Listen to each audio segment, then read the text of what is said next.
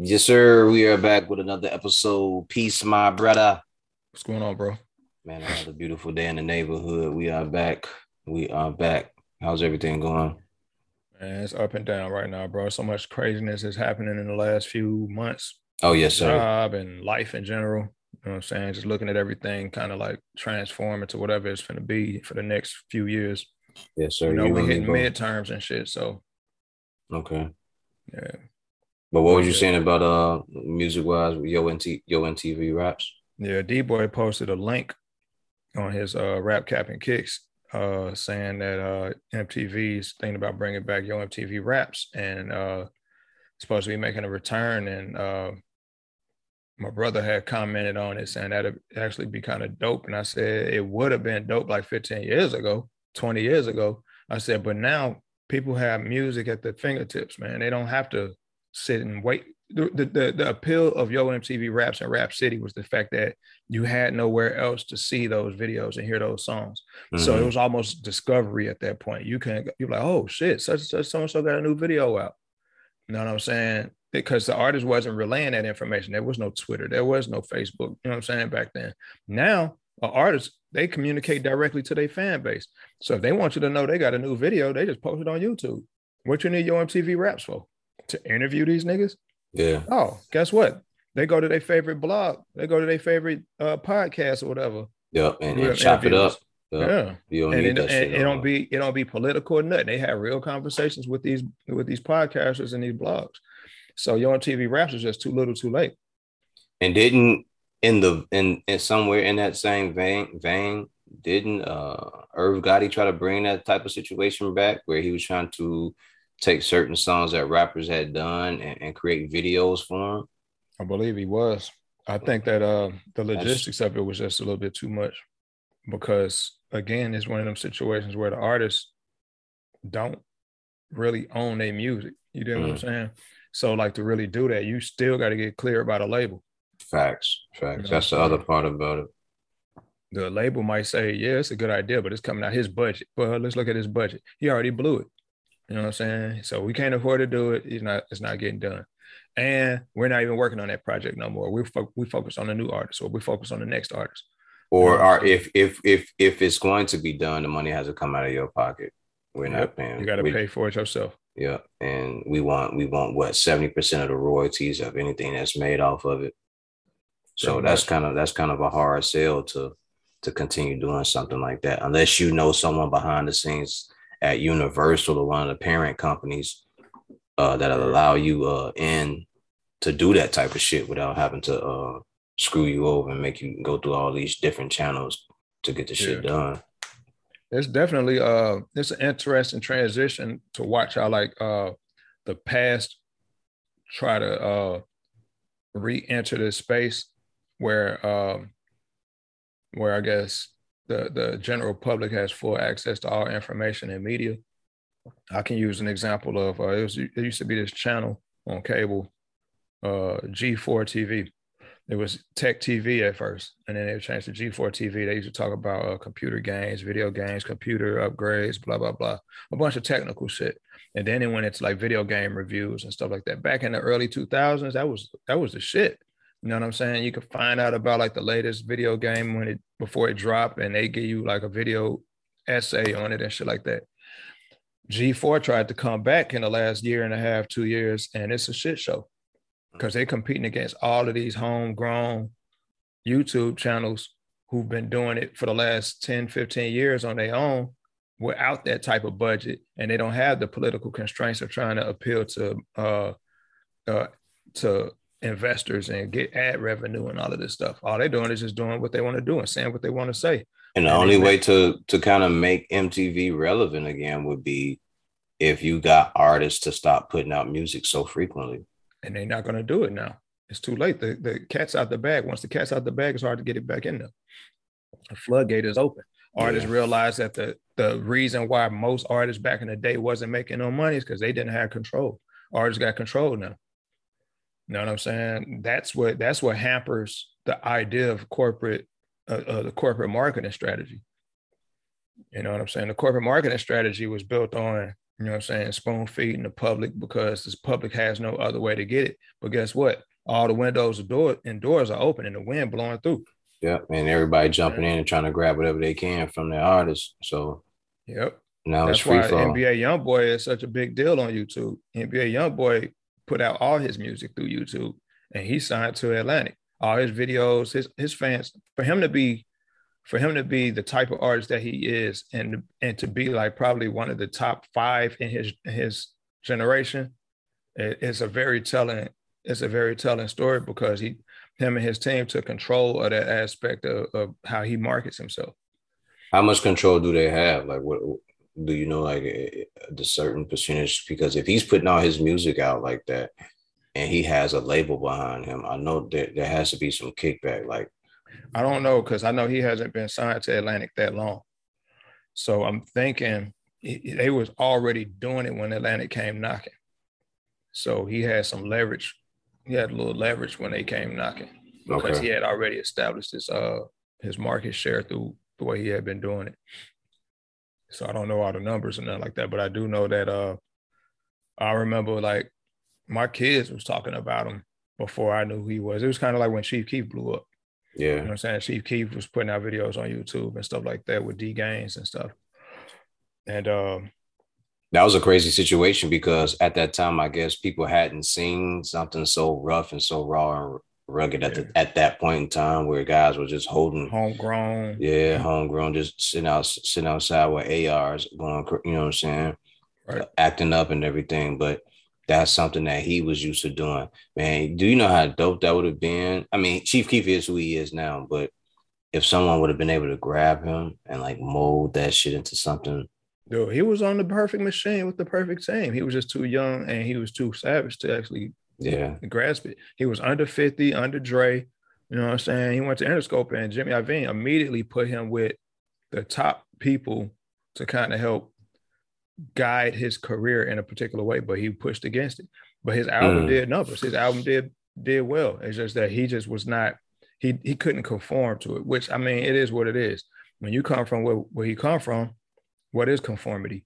Yeah. And all he know at that point in time in his life is to rebel and can't nobody tell him nothing. You know what I mean? And that's no knock against him, but I totally understand that because media training and none of that would have changed that for him. No, because at any given moment he probably would have slapped one of the people in the face or anything. So, and even for it to be 50, like there's only so much Fifth can do because at that point you're a success.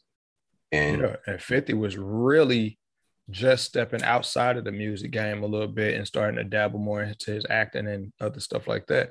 So, and he had already kind of like solidified himself as a superstar. Yeah. You know and at that point, it's not to say nothing bad about Chief Keef, but at that point, you're a risk standing next to him. You know, like exactly. I got my bag. He didn't show up to his video shoot. I got my bag. I don't want to mess up my bag because I'm trying to get into other things. You know what I mean? So being with you or teaching you certain things is a good look, but how much of a risk am I going to take? You know? Exactly. And that's the thing about it. That's why I see like when I see what happens with like Young Durk, I see Lil Durk. That's his name, right? Lil Durk, Young Durk, Lil Durk. Yeah. That's why when I see him, I see what his team is doing different and why he's able to blow up. He might be blowing up late in respects to what his peers have already been doing, but it's the perfect time for him. And I'm watching him like work with Nas. I'm seeing him work with all of these different artists like Fivio Foreign and all these different artists who actually have some movement behind them. And it helps his brand. And his team is real sensitive about making sure his brand is protected. Even when what's his name? King Von died. You know what I'm saying? I know that, you know what I'm saying, the street side of him probably wanted to retaliate. They wanted to get involved, want to do big time. But he knows that he got a lot of people eating with him. He got a lot of people eating off of him. And if he falls, the whole empire crumbles. And he got like they said that he had a concert at the United Center. And he brought out almost like all the Chicago drill. He had Chance out there and it wasn't no incidents. You know what I'm saying? And it shouldn't be. And he raised a lot of money for his charities and stuff like that. That's big, dude, for him. You know what I'm saying? He J age. You know what I'm saying? 27 years old, 28 years old. You know what I'm saying? And his team is insulating him, and he's making sure he's focused on putting out the music that brings in the money, or doing features that brings in the money, and just focus on that business aspect of it. Because the life of a rap star is short lived anyway. You better get it while you're in there. Yeah. And the best part about, like you said, they're insulating him to keep him focused on it. But you're also noticing that the cream is rising to the top, right? You know, Chief Keef is still around because of the consistency of him doing the music. Yeah. Dirk has figured it out, his own way and his own method. Like, they figured it out. So NBA Youngboy, like, all these guys have figured it out. Yo, I got to just stay involved in the music. Yes, I had to be consistent in the music. And not only will it bring me success, but it'll keep me out of a lot of bullshit that I don't need to be involved in. You know, for some reason, being a rapper, for the life of me, I can't understand, other than just the dire need to, quote unquote, keep it real. It always seems, and I'm making sure I choose my words well, it always seems like that negativity gravitate towards the rapper. You know what I'm saying? It gravitates, it does, because especially like those who kind of like who stand on being from the streets, being from a set. I mean, they literally made Old Block a tourist attraction. Everybody want to know what Old Block was. Motherfuckers come from overseas. They come see Chicago, not to see Chicago, but to just visit Old Block, because that's where their favorite rapper says he's from. They don't even realize the level of absurdity that comes with that. They don't understand that that Old Block is just a community that's part of a larger community. You see what I'm saying? And shit can go wrong. Yeah. They might show up on the day where the ops is really out there looking for you know what I'm saying? Right, where it's really hot out there. Like, they are really into it, and it is going down. Like, the neighborhood is hot than a motherfucker, and y'all out there visiting. Because it stay active. The city stay active, dude. It's a serial killer in Chicago right now. You know what I'm saying? And I'm telling you, that's why I'm saying, like, the idea of like what makes a rapper pop is kind of scary to me, because most of the ones that are really I guess doing it, the ones that are really like flourishing, are the ones that come from those dark backgrounds. But even then, bro, at some point you got to be about the music, because you can't have your foot in the street and involved in the industry.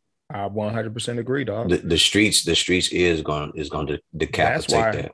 That's why it's weird to me, because I know for a fact as being artistic, being an artist, it's always paramount. It's always like the priority when you're an artist. Yeah. Like, I don't care if you're a graffiti artist. I don't care if you do fashion, whatever. If you could have some street in you, but you're going to always be protective over your art, and you're going to always focus on that, especially when it starts making you money, because the goal is always to make money anyway. That's why niggas sell drugs. Niggas don't sell drugs because it's glamorous. You ain't supposed to, because there's some idiots out there that think that that's what they do. Think it's cool. Yeah, they think it's cool. They're not looking at the fact that the only reason why niggas do it, have really done it, is because it's the quickest way to the buck. That's it. And if we being real about it, I think we've already said this on a past episode. The majority of guys that we know that became the cream of the crop in the streets can be CEOs of companies better than motherfuckers that we hearing about. They missed out on their chance to be chemists and physics teachers and shit like that, because they chose a different profession. But, you know, like those guys are special in their own right. But protecting your art and protecting your brand is a big thing once you realize and figure out that it's more about that than being in the street and trying to prove yourself to a bunch of niggas that don't even care about their own selves. I think it's interesting, because I even find myself like getting lost into like what I do for a living. And it distracts me from what I want to do creatively in a creative space. So it's like I spend a lot of time. I put in a whole lot of overtime hours to get these little checks and shit like that, and try to pay these bills and stack up some bread and blah blah blah. Mm-hmm. And I be trying. I swear to God, bro, I put everything I can in terms of ideas to try to figure out ways to commodify what I do creatively, and it don't ever make sense to me because a job is so brainless. It don't require you to do nothing but show up and be there and do put your hours in, right? But to be creative and then think of the marketing strategies and think of different ways to turn what you do into a revenue stream. A It's business. not, yeah, it's not, and it's not that it's hard, but it's very daunting. It really knocks you off your pivot a little bit because the frustration of it all. You know what I'm saying? It's like that's why teams are important. Yeah, because you're trying to put it's number one, it's your baby, Mm-hmm. and you're trying to produce a project or an item or whatever it may be, an entity that comes across in the manner that you want it to come across, while also sharing it with other people so they understand what it is that you're doing. And you're Absolutely. doing it at a level where it's yours. Like you don't, it's not like a job where you do it and you go home and no one, and no one says nothing unless it's fucked up. Like Right. this is yours. Like you own this and you have to do it at a very high level all the time. All the time. All the time. So Because it people represents understand. you. Your Exactly. name is on it. You know what I'm Exactly. saying? And that's the thing. Completely honest, to be completely honest, this is why it'd be so tough to like to wrap up some projects. Mm-hmm. You know what I'm saying? Because Mm-hmm. the vision isn't being met. You see what I'm saying? Like a lot of people are like, well, you only got one life to live. Go ahead, put this shit out. Dude, that sounds dope. That sounds dope as That hell. sounds great, but when you're a person who cares about what it is that you're putting out, you don't want to just put anything out. I have what 4 or 5 projects sitting in the cut somewhere that still haven't been put out, that haven't been mastered because I don't even, it's not.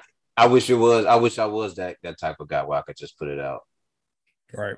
But I'm gonna hear the mistakes that I made. I'm gonna hear, man, maybe if I would have went back and did this, well, maybe if I should go back and just remaster and put out the different copy of it, remastered now, and it Exactly. doesn't work like that. You Or wanna put your best foot forward and put out a solid product each time or that time to make sure that you gave it your all. Not so you can say, "Oh, I made so many mistakes and let me correct it."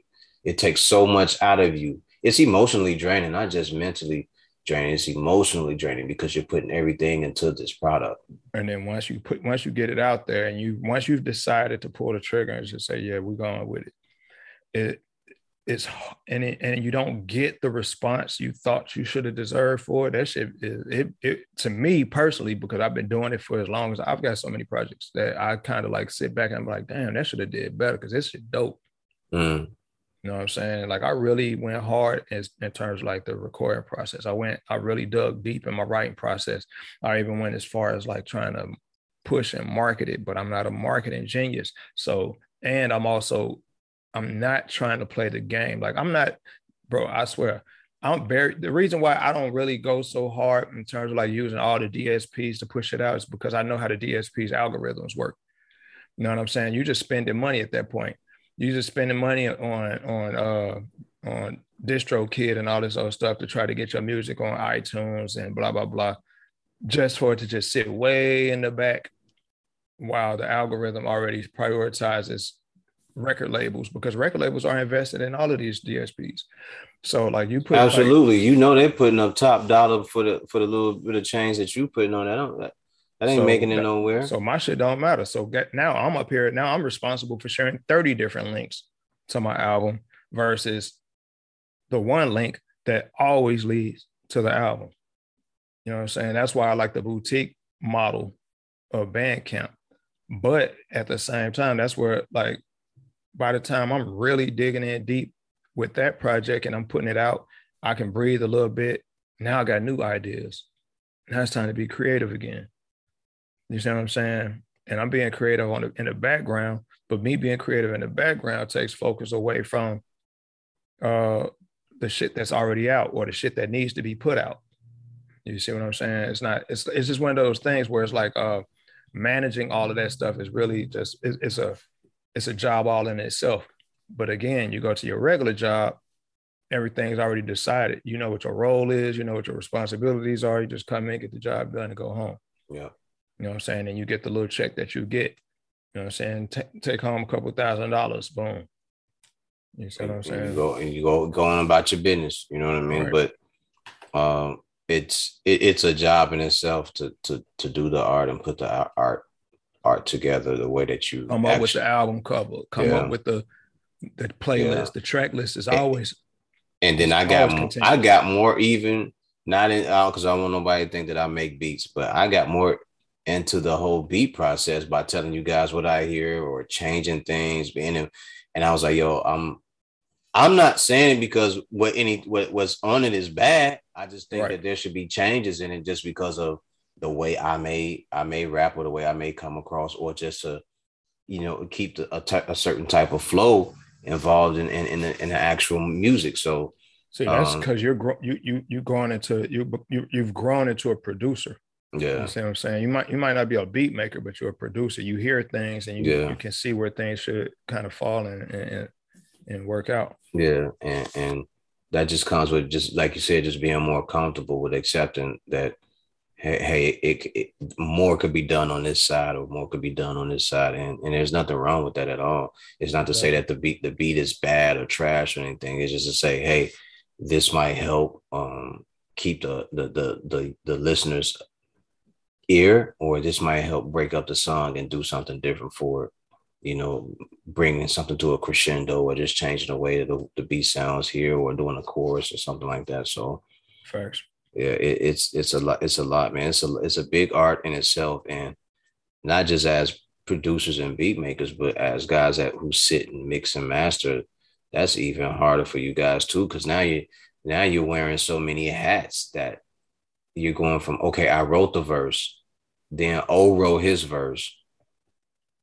Now I got the beat. So now I got to make sure the levels on the beat are right. Now I got to make sure the right parts of the beat, the right stems are leveling out and everything like that too. So you guys' jobs are a lot harder than mine is once it comes to the back of house production of putting the whole thing together.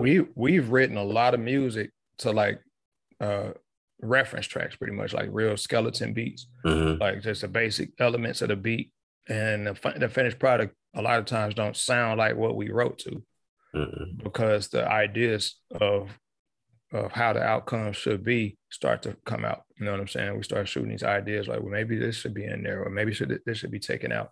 And then also me just going through the process of structuring and sequencing the beat, I'm hearing things like, you know what, this would be dope if it broke down right here and it did this instead of what it's doing here. And then when it comes back, you know what I'm saying? It's just all of those different things. And we're talking, that's just one song. Just imagine 17 songs, 22 songs. Yeah. You know what I'm saying? So, and not just 17 songs, but what if 7 out of the 17 songs, 5 of those have features? You know what I mean? Exactly. And then that's another thing, man. It's like just making sure that all of those logistics are worked out, so that you don't have the headache of trying to clean up a mess right before launch. Yeah. Yeah.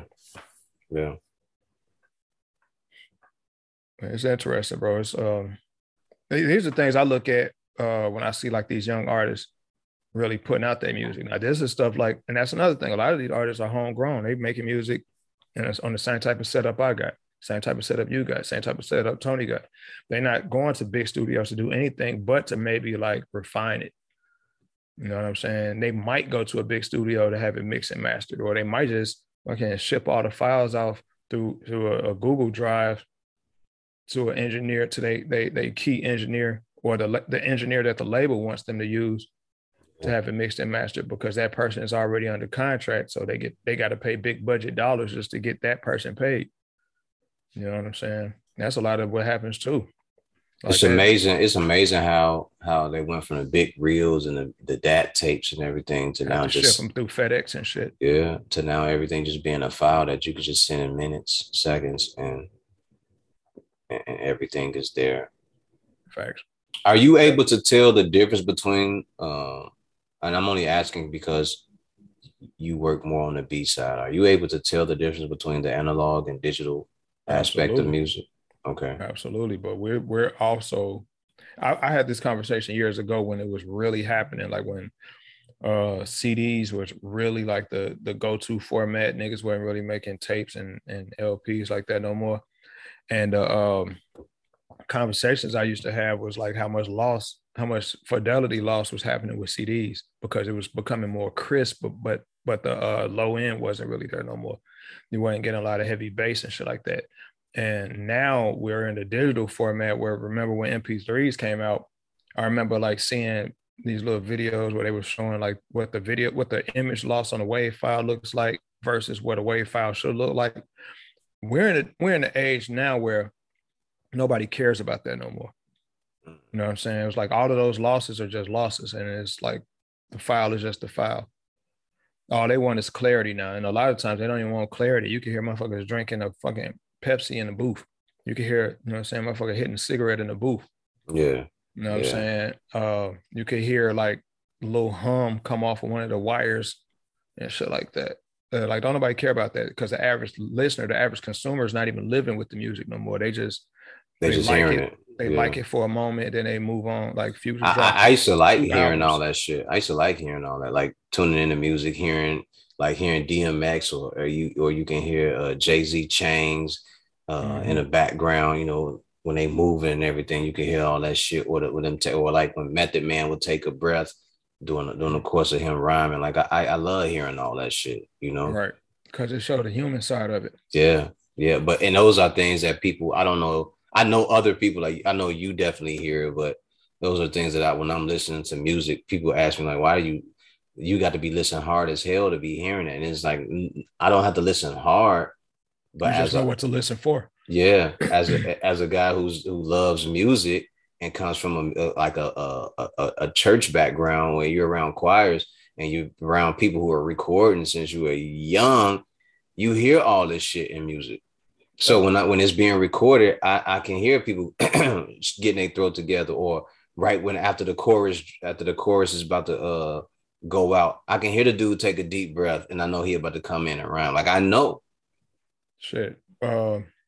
I'm trying to remember what that Michael Jackson song is. I think it was Beat It. Yeah, it was Beat It because dude played the stems and shit like that. He stripped all the stems down and you could hear all the little shit Michael Jackson had going on in the booth. You know what I'm saying? He had the one headphone and that's a no-no in the booth, but artists do it all the time because the sound plays out the other fucking speaker on the headset. And Michael Jackson, you could hear the music playing out of his headphones and his chain hitting the microphone and shit like that. And he going hard, but they never made him do those takes over. I'm pretty sure there's a bunch of takes that got done over. I bet. But when they recorded them sessions and they started adding them layers of instruments and stuff like that, it was a keeper. Like if you listen to the original song, you probably wouldn't even know where some of those elements And not at fell at. all. But if you heard the stems, you're like, holy shit. Like That what the shit fuck sounded was like he he did it doing? like he recorded that shit in the garage. Right. You Like know he what I'm like they saying? did like they were doing closet recordings and shit. Yeah. Or in a bathroom or some shit. Yeah, throw the blanket over the thing. Facts. Yeah. But that's crazy now. Whoever that was, man, I wonder how I asked you before in another episode. I wonder how they came across that. You got to be involved. I think because I know he's a sound engineer. Okay. And I know that when Michael Jackson's music went public, certain people was able to buy up some of the stems and stuff like that to do re-releases and remasters. Because I know, have you heard the Millennium remaster of Thriller? Because No, Kanye did a beat on there. I think Lil Jon got something on there. It sounds crazy as hell, bro. It don't sound bad. It's just weird. okay. I haven't heard that. I'm about to check it out. The Millennium. You got to send me a link to that.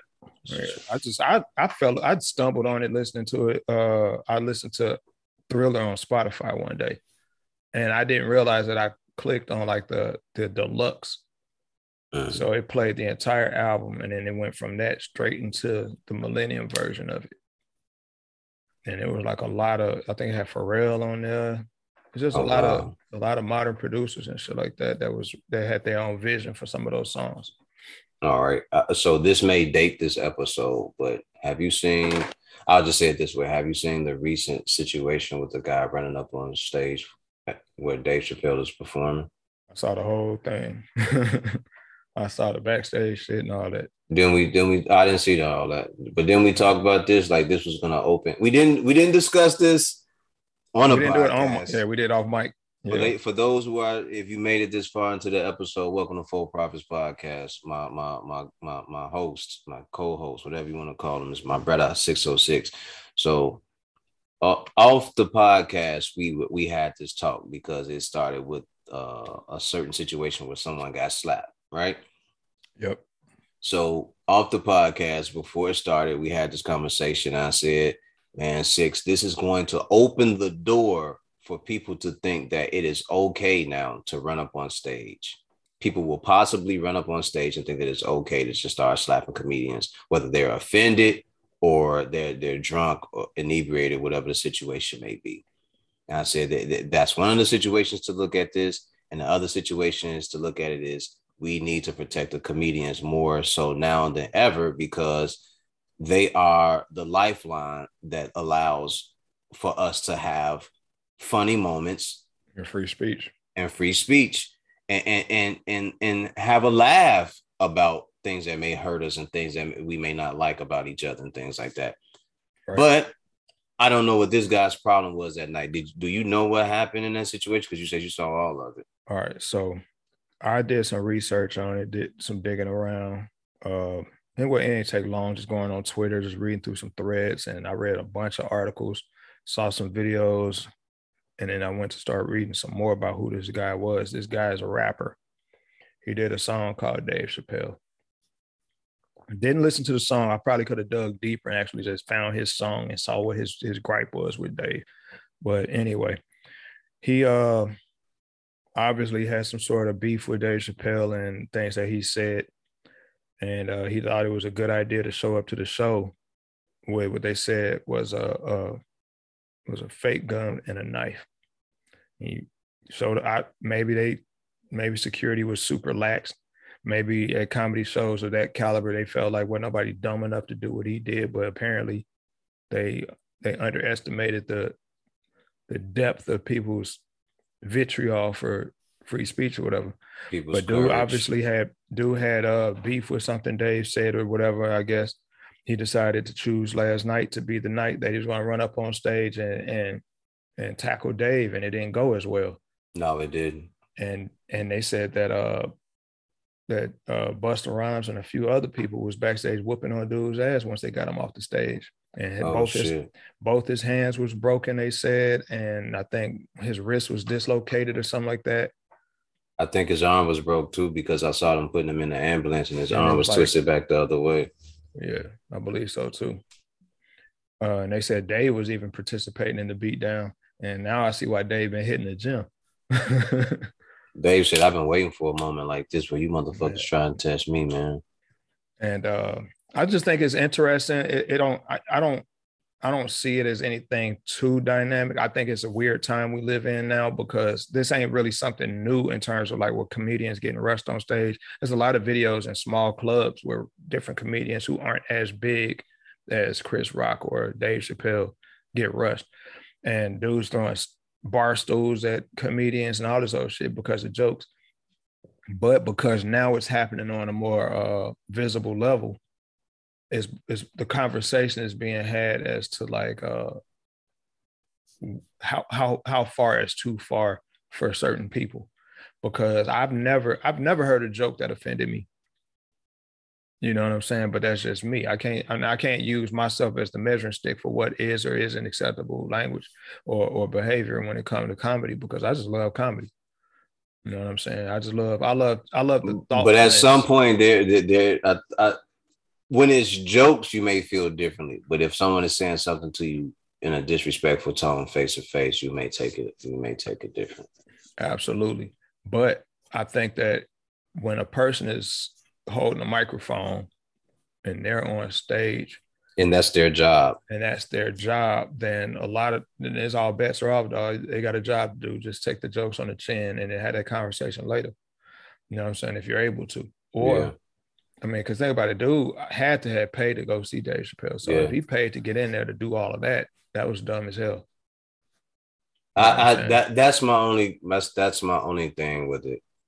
If you're at a show and a comedian is telling jokes and you're offended, you probably shouldn't be there because that's his job. And the thing about comedy is if it does offend you, that's even better. That's even better. If you're offended by it, that means that they're hitting home on something that may actually be the problem. So there's a conversation that needs to be had there. I think a person that takes offense to those types of commentary have deeper lying issues that they don't want to hear about, that they don't want to have addressed in a public forum. Because I don't think that comedy's intention is to be offensive. I think that it can be. I think that there are comedians who are purposefully offending people because that's their shtick, that's their thing. They go out and they just say mean shit or say some real dark shit just to kind of get a laugh at somebody else's expense. Which I mean, it's nothing new. You had your Andrew Dice Clays, you had your Sam Kinnisons, you had all of these different comedians who had kind of like said some dark things, but a lot of it had something to it. It was something attached to it. It wasn't like a malicious attack. And when people start taking things as though they're malicious attacks, that's where the problem begins. Because me going to comedy shows, like when I would hear the jokes, whether it was a European comic or whoever, Latino, I would just sit there and laugh. And if I didn't find it funny, I didn't find it funny. Like if it's not funny to me, it's not funny to me. But there are other people in here laughing, so it resonates with somebody. But I never felt like, yo, that shit hurt me deeply, you know, to the point where I need to get up and go strike a comedian for doing his job.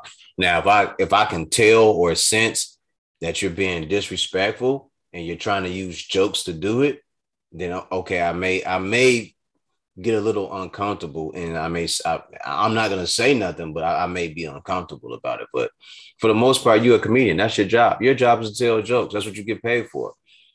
I think that what's happening is we're witnessing the full effect of political manipulation and social media in real time. Yeah. And a lot of people don't believe. A lot of people are too stubborn or too ignorant to believe that they're being manipulated, but they spend most of their time on social media. So they're in these echo chambers and they start to hear these thoughts and these ideas that kind of appeal to what they think and what they believe. Mm-hmm. So like, and that's like, I use the American university system as an example. The American university system is like a factory for liberal thinking. You know what I'm saying? Like before kids ever go to college, they don't have a lot of liberal ideas. They have bipartisan ideas. They kind of like, they're conservative for whatever their parents raised them to be conservative about. They're liberal about things their parents raised them to be liberal about. But once they're under the influence of like these professors who push these agendas, who have these talking points, and then they kind of grade you based on your agreeability in a lot of these ways, you start ending up with these types of echo chambers that exist on social media, because now social media allow people who share similar ideas to have conversations, and then they start to block out and start canceling people who don't think like them, which to me is dangerous as shit, because you can't have a real constructive conversation that leads to some progress if you're canceling every fucking body. If just because they say some things you don't agree with, or because you feel offended or your feelings get hurt. You know what I'm saying? And that's the problem, right? You're telling me that I'm canceled just because we don't agree on a certain topic or issue. I think that us as Black people are like us as Black people, but primarily Black women are more subject to it than anything, man. I'm just seeing it in real time, bro. It's like everybody had these basic ideas of like what success looked like, what choice looks like, what you know what I'm saying, all these different measures, success and all that shit. Yeah, so it's like we measuring ourselves against these ideals that don't necessarily factor into our own reality. No, and we need to stay out of these chambers and out of these lanes that have nothing to do with us. The main thing for us is to make sure that the Black family and community is straight. All that other shit that we get ourselves involved in or think that we should jump in has Those absolutely conversations have nothing to do with us. has nothing to do with us, because when we need the support of people, no one comes to our aid. Everybody want to be what they say. Everybody want to be a nigga until it's time to be a nigga. Everybody love hip hop music until it's time to do some hip hop shit. So a lot of that stuff that we be hearing don't be having nothing to do with us. And we be forcing ourselves into these people conversations because we want to be accepted. We want to say, "Oh, look at me! I'm part of this too." No. And that is not important, and it's not imperative for you to jump into somebody else's lane. You need to be worried about the stabilization and mobilization of your family and your culture, especially. And every time we do that, every time we do that, we break off pieces of our own shit. And we step off code. We're not on code no more. We step off code, and then we leave the castle unguarded, and we got to stop doing that shit, because it has nothing to do with us. I was talking to a young lady about that, and she disagreed at first. And I told her, just look how many times we jump into another lane that has nothing to do with us. And in the midst of that, I said, you ever pay attention to how the family situation is divided and separated? The men go over this way, the women go over this way, the kids are all frazzled and flummoxed because they don't know what to do. And it's imperative that no matter what goes on, we remain vigilant and keep our households together, because that shit don't. We have enough to deal with that already. There's too much trash in our yard as it is. Our basement is flooded, if I could say that as a metaphor. I like to kind of compare it to like how my job is. Like my job is primarily, it's 75-80% male. And the bulk of the women, the majority of the women work in the front office. They have office jobs and stuff like that. And the rest of the women who work side by side with men, they avoid overtime at all costs. There might be one or two in each department that don't have any problem with it. If they do have a problem with it, you don't hear about it. They'll sign up for some overtime. They'll get forced for some overtime, blah, blah, blah. But for the most part, the guys are the ones carrying a heavy load. There's like one female mechanic on my team. There's only 2 female mechanics site-wide. And say that one more time. Say that part one more time. There's 1 female mechanic on my team, and there are 2 female mechanics site-wide. And the second female mechanic just got the job. I don't even think she's trained in the role yet, but she just got the job. So that would make 2 females that are mechanics, and all they do is work on the machines. Like if the machine break down, that's what you call for a tech 3. A tech 3 shows up with Allen wrenches and a toolbox and blah, blah, blah, and they come over there and fix the machine. Usually, most of the time, 90% of the time, it's a dude that's doing it. But now they got 2 women who are tasked to do the job that men are tasked to do.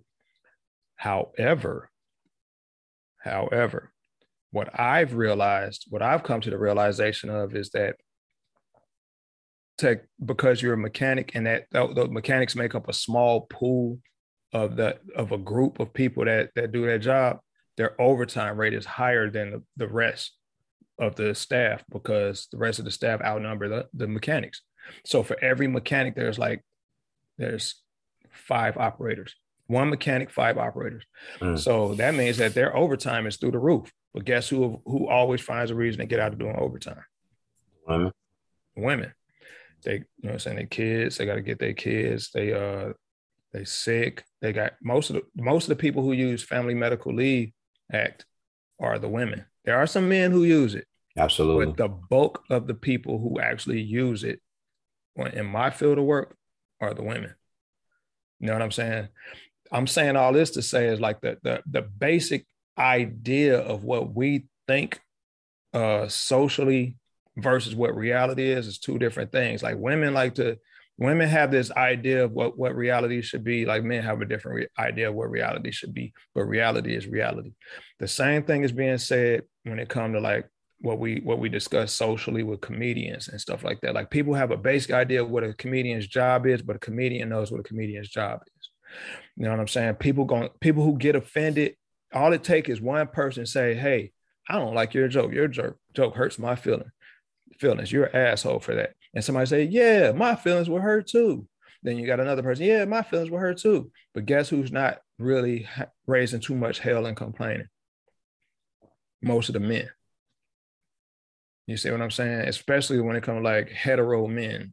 And this is not about homosexuality or anything like that, but it's just a basic premise about how the mindset, the liberal mindset that people have started taking on. I grew up in a liberal household, you know what I'm saying? And I don't consider myself a conservative or a liberal, but I'm open-minded to all of these different ideas now because I understand that a lot of what been holding us back for so long is latching onto these tenets and these different ideas as opposed to being open-minded and being able to look at the full scope of what our problems are. You see what I'm saying? Like I've been open-minded and flexible to a lot of the stuff for a very long time. Black people are the most conservative Democrat Party. Part of the Democrat Party. We are conservative to a fault, but we latch, like if we actually vote to our interests, we wouldn't be so gullible. You see what I'm saying? We weren't, like, if we actually just look at what it is, we don't, dude, it's slippery slope to say this shit, but like we just, it's a lot of shit we just don't go for. You see what I'm saying? As a community, that all of a sudden lately in the last 5 to 10 years has become more commonplace for us to be more accepting of. But the by and large majority of us are not accepting of it. And that's because of our conservative nature, where we come from as a culture. What would be one or two of the things that we're so conservative about? We're conservative about family. You see what I'm saying? We're conservative about family and the family structure and sexuality. Like now, the exception does not make the rule. So of course there are some of us who are absolutely open-minded and 100% totally liberal when it comes to some of these ideas. But like when it comes to like the family structure, you know what I'm saying? Even if the dad, in most cases, if the dad is not in the household, the dad is usually involved. We have probably the largest rate of active fathers than almost anybody else. You know what I'm saying? And that's crazy considering that we went through a whole generation of being locked down. We went through a whole generation of being murdered and shit like that. And we're still back at it, like right back into the game. And the sexuality component is like, if you got a gay child, you got a gay child, but you're not sitting around here trying to force everybody else to accept your child. You're teaching your child to be who they are, as opposed to trying to seek acceptance from everybody else. You see what I'm saying? Am I missing something? Because I'm trying to figure like, well, is there a problem with that, or a lot of the like media, a lot of media now, the narrative now is that Black people hate they gay kids. That's not true. That's not true. I don't believe conservative. We're conservative in that we don't promote homosexuality. You see what I'm saying? That's something. It's a difference between being supportive and promoting it. You see what I'm saying? There's a difference between like you would rather we promote homosexuality? No, I'm saying that's the liberal side. Promoting it is the liberal side. Okay. Support and promotion is two different things, and I think that's where we kind of like blur the line. Like you could be supportive of the military, but you anti-war. You see what I'm saying? Because you want your soldiers to come home. Yeah, if there's no need for them to be out there, then you want them to come home. Yeah, they should come. They should come home. They should be with their families. So that would be supportive of the military, but anti-war, because you know this war is bullshit. Our soldiers are overseas for nothing. That's the anti-war component. So like the idea, like our community, because we're raised in most Christian facets of, well, I won't even say Christian, just most religious. We're really religious. We latch on to those core tenets, and we kind of like identify with those things. So if anything doesn't necessarily correlate with what our beliefs are, we kind of like push it away. Like, nah, that's not us. That's not us. That's not us. But the thing that changed that is the lack that period in time where fathers weren't around anymore and mothers were raising kids on their own. And they didn't have time to kind of like pour into their kids because they was working the overtime, and the kids were raising themselves, or the streets were raising the kids. You know what I'm saying? And you can still see that now today, but it's just a difference now because you have a lot more, you see more growth in our mindset when it comes to being more discerning. But what happens is we have this idea that we can identify with the rest of the world because we share some liberal ideas as well as some conservative ideas, and the rest of the world don't look at us that way. No, and our situation is still very different from everybody else's. There are a lot, we still need a lot of help, and there are a lot of things that we need to get in order as well. Right. I think we can say we're conservative. We're conservative toward the whole cannabis industry too. Like, I don't trust the cannabis industry. I don't like the legalization of it, bro. The reason why I don't like the legalization of it is because you have corporations that decide what strains make it in and out. You have corporations that decide, you know what I'm saying? It's just, but to me, I feel like the Democratic Party has been against that for so many years. They were the ones that were pushing against the legalization of cannabis, while the Republicans was like, dude, you know, it's a plant. Like, get over it. I believe the reason why, though, is because the Democrat Party is the one that wants it. The Democrat Party is they're the school principal. You see what I'm saying? Whereas the Republican Party they're the school counselor. So the school counselor wants to know what you're trying to do. You know what I'm saying? I'm trying to make you as independent as you can possibly be. I'm trying to make sure that you don't be calling on me too much. So let's figure out what we can do to solve your problems. Versus the Democrat Party, like, no, you need me. I need you to fall in line, because if you don't fall in line, then I look bad. You see what I'm saying? That's how the Democrats run. The Democrats been running that way for decades, bro. Yeah, but they've been, to me, I feel like they've been kind of holding back the progression of getting a lot of this shit done. Because it does them no good for us to progress. The Democrats are the party of making sure that you stay on the leash. Keep you in line. Yeah, keep you in line. That's the school principal. You know and you know, dudes like us who free think and read and travel, and we don't mind having conversations with people who don't think like us. Like, we don't mind that. We don't mind listening to other people's ideas or ideals and getting a better understanding of that. That's important for us to be able to understand how other people operate. Yeah, it helps to be more discerning in the long term, because you can kind of like, you can identify, you can pick people for a team better if you understand how those thought processes work. If you're what they bring to the table. If you're a closed-minded person and everybody is like pretty much subject to your judgment in terms of like, well, this person is a conservative, so they obviously a piece of shit. This person is a Republican, they obviously a piece of shit because their political views don't align with my own. And guess what that does? That makes you a piece of shit. You see what I'm saying? Whereas if you're open-minded and you have a little bit more discernment, you can kind of like look at people in the way that they think from a more pragmatic standpoint. You can be like, you know, I get why they think that way. The reason why this person thinks this way is because they haven't been exposed to the things I've been exposed to.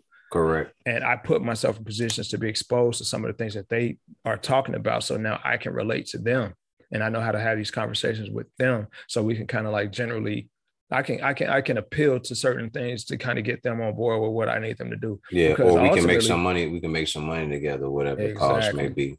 Exactly. Yeah. But they ain't got to come to my house. Like, we don't have to be the best of friends. But as far as being able to get along, you know, like I learned that the most resourceful people are more conservative than liberal people. You think so? Yep. Most conservative people kind of like always have I got to do what I got to do. I got to get it on my own. I don't like asking nobody for shit. That's conservative people, man. You sure? Liberal people always be trying to.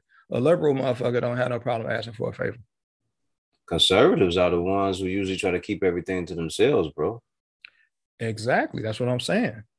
But a person because a conservative is conserving, they're building, they're actually pouring into them. They're pouring into what their circle is. Whereas liberals aren't necessarily so quick to pour into each other. A liberal is always looking for somebody to pour into them, but they're not necessarily looking to pour into nobody else because they don't have it to pour.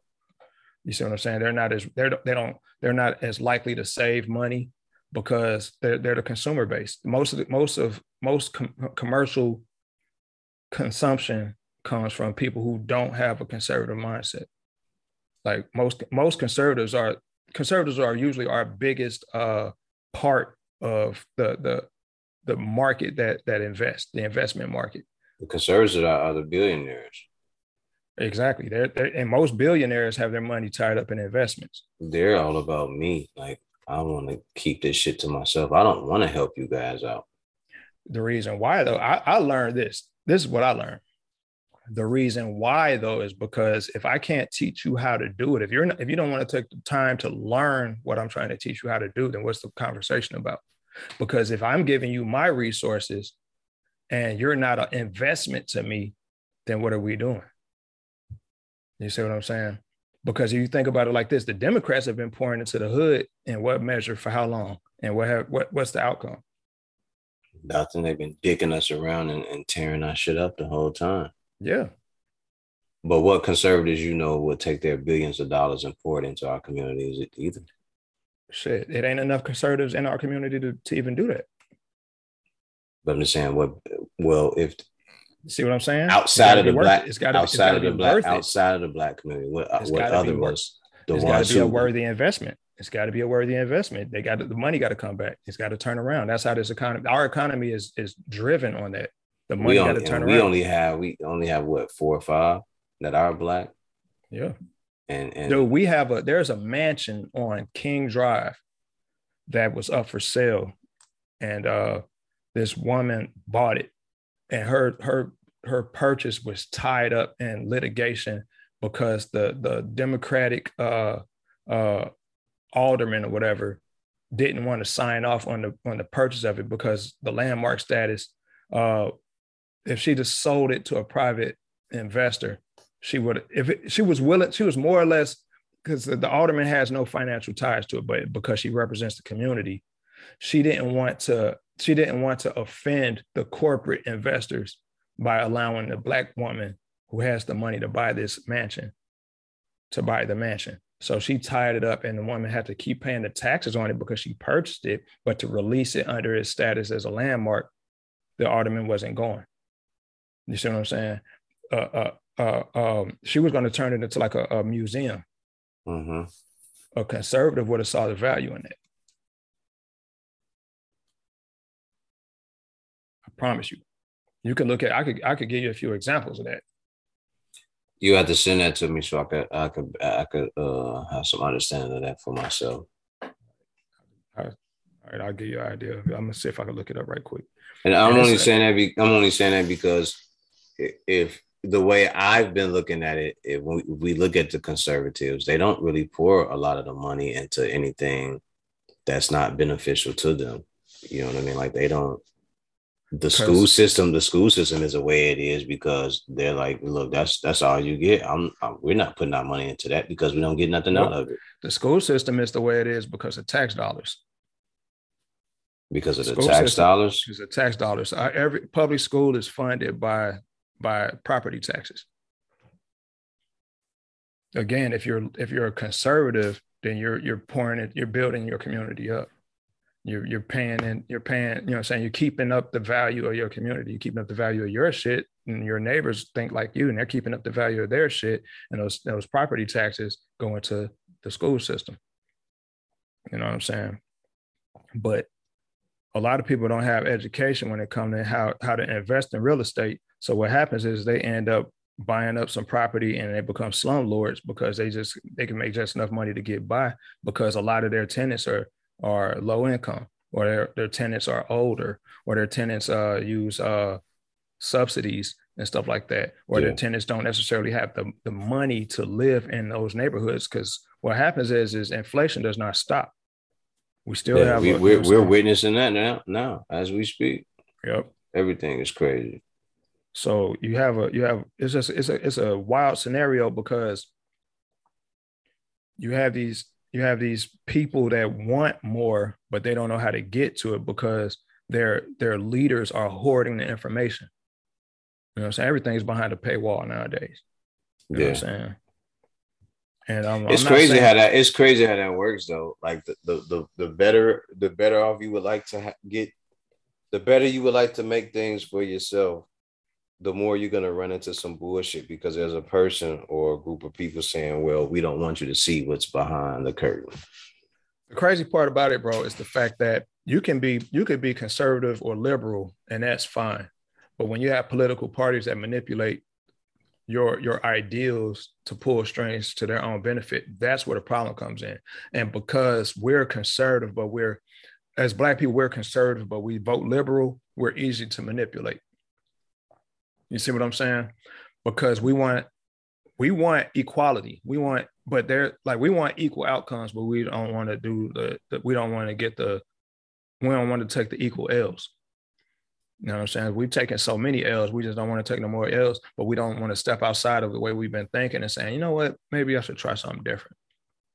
You know what I'm saying? And we've been manipulated for that for the longest. Well, some of us know to try something different because we already see the results of what we've been doing. Yeah. We just busting our head against the same damn wall for the last I think 30, we'll 40 get years. there, but we're like the way the game is played, like majority of our success stories come from entertainment. Mm-hmm. You know what I'm saying? And those are the ones that we know of publicly.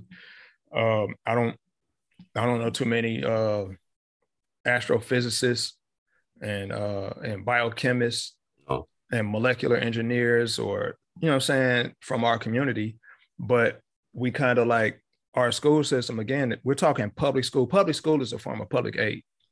You know what I'm saying? The CTA is a form of public aid. Anything that government, that your tax dollars help pay for, that's public aid. The public is aiding in this. You see what I'm saying?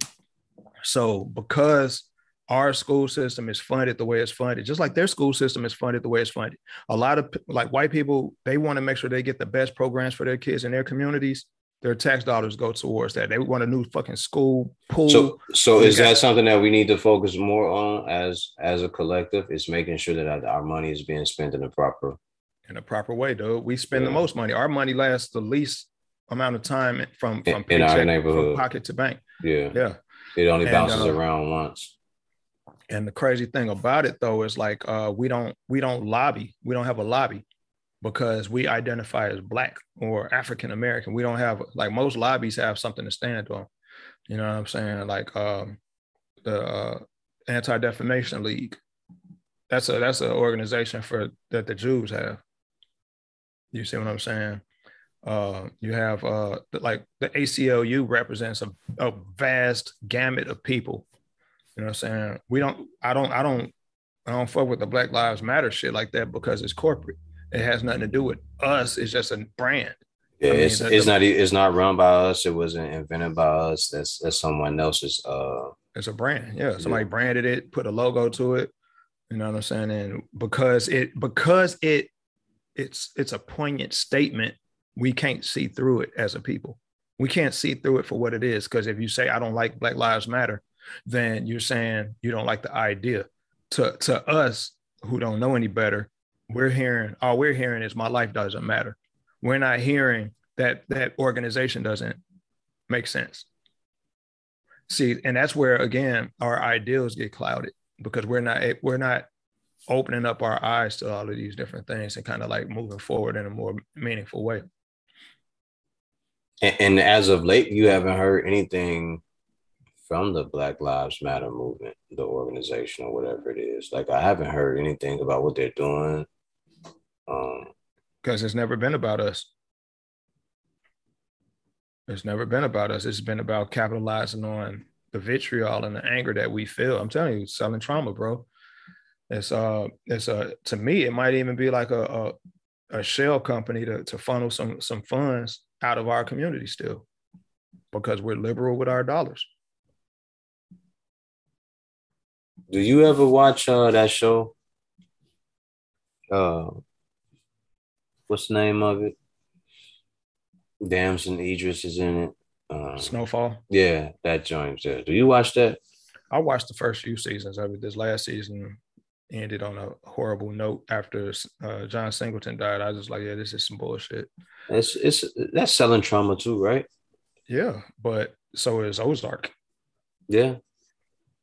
I think it's everything. There's nothing on television like shit. That ain't selling trauma. All of this shit Yeah, is all selling of it trauma. is. Yeah, All fucking of a it. Jerry Springer show. You know what I'm saying? Maury Horrible. Povich. Horrible. You know what I'm saying? Oprah was What selling trauma. what was so interesting to was it just a drama of it all to see people being and it was that the thing? People just related to being embarrassed by by other situations that what was it? Because I didn't like Jerry Springer or Maury Povich. I thought it was all trash. It was it was a spectacle. That's all it It is. It's was a it was a spectacle. spectacle. It was a It's like circus, and it was nothing good that ever came out of that shit. but the movie Running Man kind of predicted all of that though.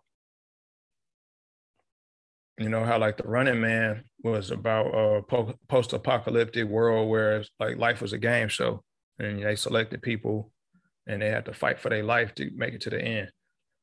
And what's dude name? He used to be the host of Family Feud. He played in it as the host of the show, or whatever. And Arnold Schwarzenegger's character had to fight all of these different guys to kind of make it to the end. It's one of the things where like the spectacle is what they say, hurt people hurt people. You know what I'm saying? That's the basic idea. Like when you broke and you alone, you're less likely to trust. And because your trust is already broken, you're going to look at anybody who does what you consider to be morally wrong. Again, that comes back to our conservative nature. We're looking at the conservative side of it, like what's morally wrong. This person is morally bankrupt. He cheats on his girlfriend. If he's cheating on his girlfriend, he ain't shit. If she's cheating on her man, she ain't shit. They deserve what they get. I want to see them fight. You see what I'm saying? That's the idea, because people been through that type of, they can relate to that type of heartbreak or whatever the fuck. And also because we've been trained to prioritize happiness over everything. We prioritize our personal happiness over our personal success, our personal gains. And we don't realize that happiness is a serotonin release. You know what I'm saying? Happiness is just a part of the dopamine flowing through your, you know what I'm saying, flowing through your system. So like happiness comes and goes, but because we get like a little bit of that boost, we get a little happiness seeing somebody get their ass whooped. We get a little happiness seeing somebody get embarrassed. Like, yeah, that's what his ass get. That's what her ass get. Cheating motherfucker. You know what I'm saying? We feel like it's a victory for us when we had nothing to do with it. Yeah, you have nothing to do with it, and there is no victory in that.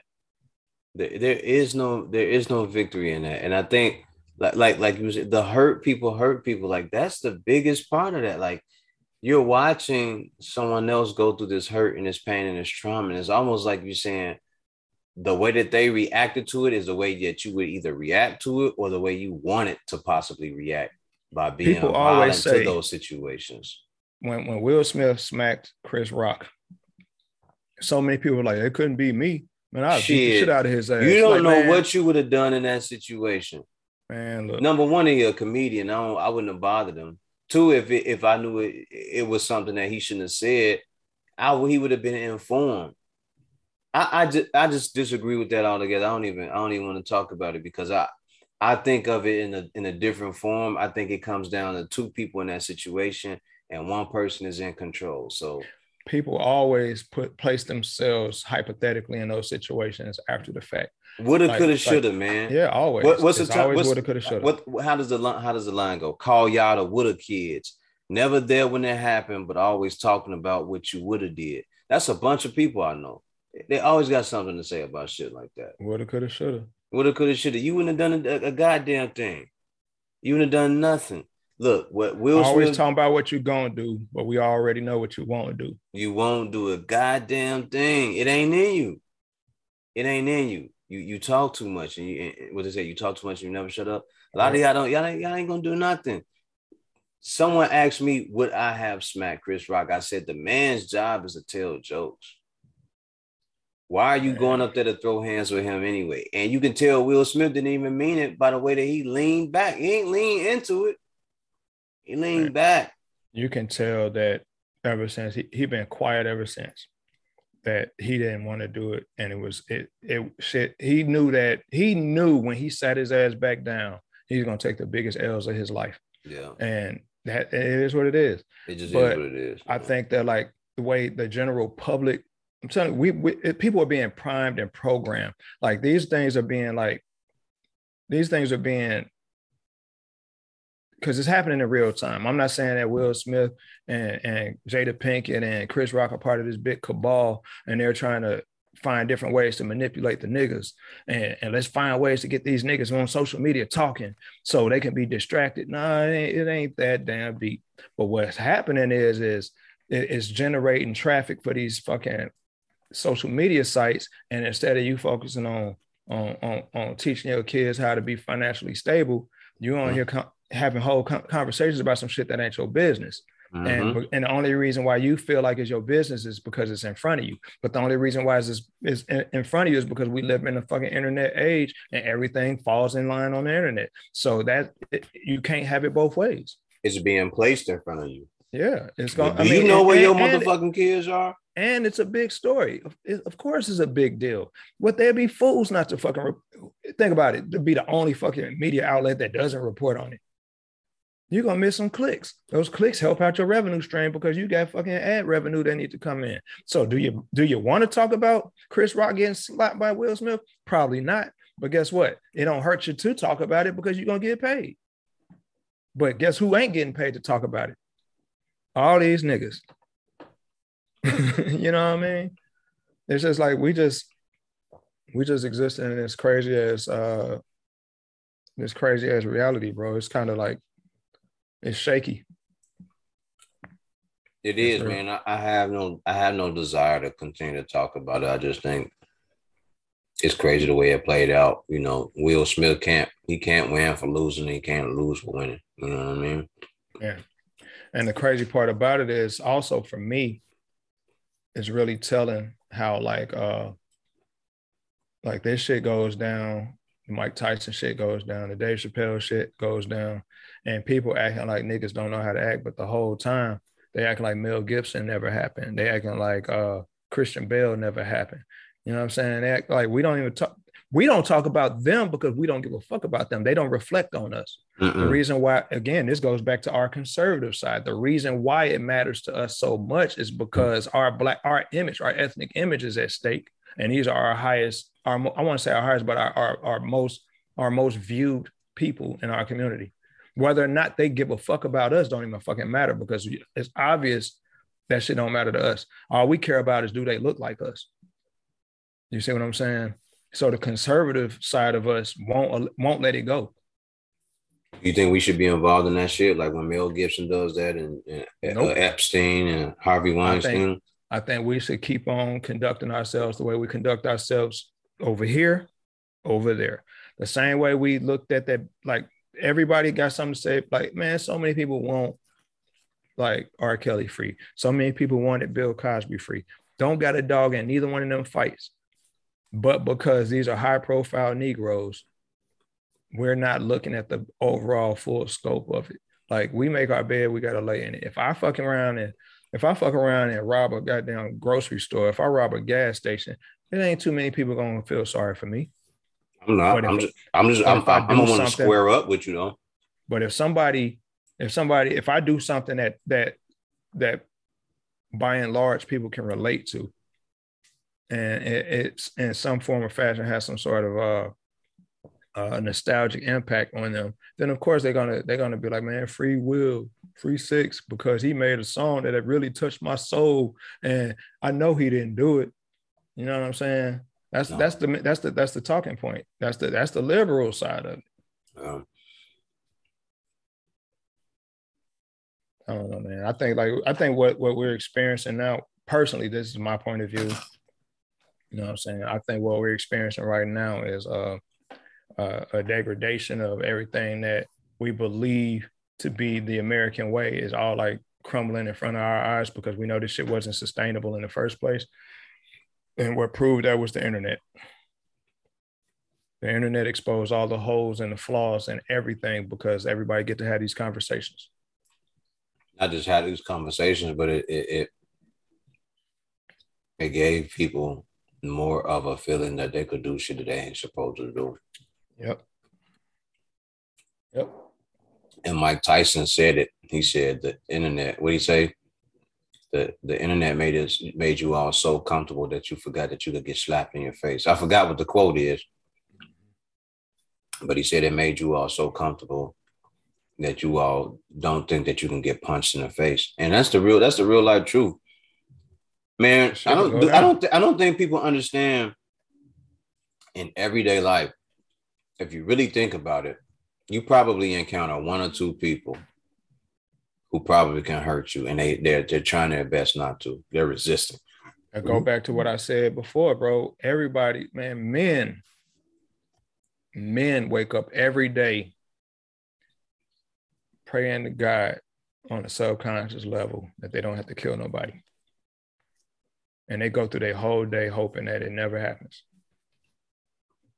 On everything, bro, we don't like we want interaction away from like a murder or being killed.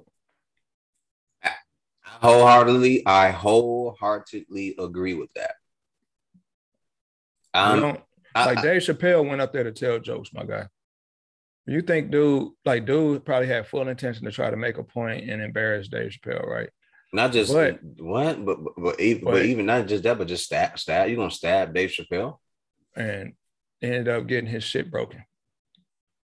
You see what I'm saying? It could have ended worse. He could have died that night. You know what I'm saying? He wanted to be a martyr. You know what I'm saying? He wanted to make a point. He wanted to stand for something that nobody even asked him to stand for. Anybody don't even know you, my guy.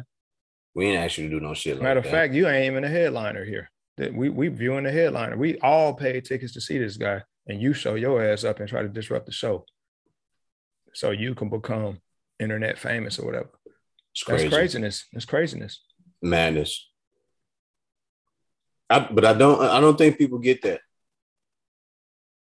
You're one or two interactions away from getting punched in your face and getting your nose or your jaw broke, or getting fatally beat to death. You know why though? Because we're operating outside of our nature. In a civilized society, we're operating outside of our nature. The only reason why we operate out of our nature is to keep the weak safe. It's not to keep other people, like alphas don't operate the way we operate to keep other alphas safe. We want to keep the vulnerable safe. So we decided, as we agreed as a society, that what we're going to do is we're going to create these laws. We're going to create this structure, not for me, not for you, but for the women and the children. That's why women, you see them on the internet fighting all the fucking time, and don't nobody really die. It's probably once every blue moon you hear about somebody getting stabbed or some shit like that, getting dropped on their neck. But dudes, our shit can end. Most of the time, our conflicts end horribly because it's in our nature. We're wired this way, dude. We're animals. Human beings are fucking animals. And not. I shouldn't say not all of us are wired that way, but some of us can't commit to that type of violence. Because a lot of us aren't. That's why I said the alphas. Some of us don't understand the food chain. Yeah, but some of these guys out here, they don't even understand. They think that they can say any and everything out here with no repercussions. Like nothing will happen to them. My guy, I will. Listen, like, dude, I would slap the fuck out of you, and then I would slam your head into the corner of this table and watch everything that's in it leak out, and deal and deal with the consequences. But you don't realize the only reason why I'm not doing it is not for you. It's because I got a daughter. I'm not trying to keep you safe. I just want to be around for her. You dig what I'm saying? I would like to go home and hug the woman that I'm cool with. I would like to go home and hug my auntie. I would like to go home and hug my mother. And the crazy part about it is we're not the only ones. I value these things more than smashing in your fucking face. It's not that I can't do it or that I won't do it. It's just that I realize that there are things more important in this life than hurting you. And because of that, I'm just going to walk away and let you have it. I'm going to let you think that you're a so-called, alpha? I'm going to let you have it. Because you think that's the role that you're in. But I swear to God, if I fall into my shadow self, you won't make it out of here. The crazier thing about it, though, is like the loudest one in the room is the weakest one. You see what I'm saying? The one who does who got all the bravado, the one who wants to let everybody know he in charge or he not to be fucked with. Nah, he ain't in charge of shit. You ain't in charge of nothing. You're the scariest one in here, and we know it and we smell it. I know there's also like there's a legion of guys who don't necessarily operate on their own accord. They kind of like, they're very easily manipulated by women. And so like if a woman sent Will Smith, perfect example, there's a whole legion of them that kind of like, they operate under the idea that they need to protect her at all costs, or she needs protection, or her feelings matter more than his own safety. And he'll put his safety at risk to make sure that her image is upheld. You see what I'm saying? He's the white knight. That's what they call the white knight. No, my God. Like we live in a society it's upside down. We're the only society in the world that operates like this. The last few women, the real women that I have dated, the one I know for sure, she told me, I don't ever need you to defend me. When I do, I'll let you know. That's a contradiction. And when she said that, I was like, that don't make no sense, because you won't even know when you actually need to be defended, especially in the presence of men. And then she said to me, if it's conversation, just let me have it. And I told her, even in conversation, baby, you have to understand something. Men say certain things, not just for you to hear them and to hurt your feelings, but for the guy that's with them to understand and hear it too. So sometimes he ain't just doing it for you. He doing it for the attention of the other person too. A lot of the times, from my own personal experience, and I can't speak for nobody else's, but my personal experience and things that I've seen and instances that I've been in, a lot of the verbal interactions always escalated because the female didn't know when to shut up. Bang, bang. And I told her that was their end result. A guy will shut it down. He'd be like, you know what? I'm not even finna do this with you. And then she's like, you're a pussy, you bitch ass nigga. That's right. Walk the fuck away, hoe ass nigga. Blah, blah, blah. And a lot of dudes have a low threshold for that type of shit, bro.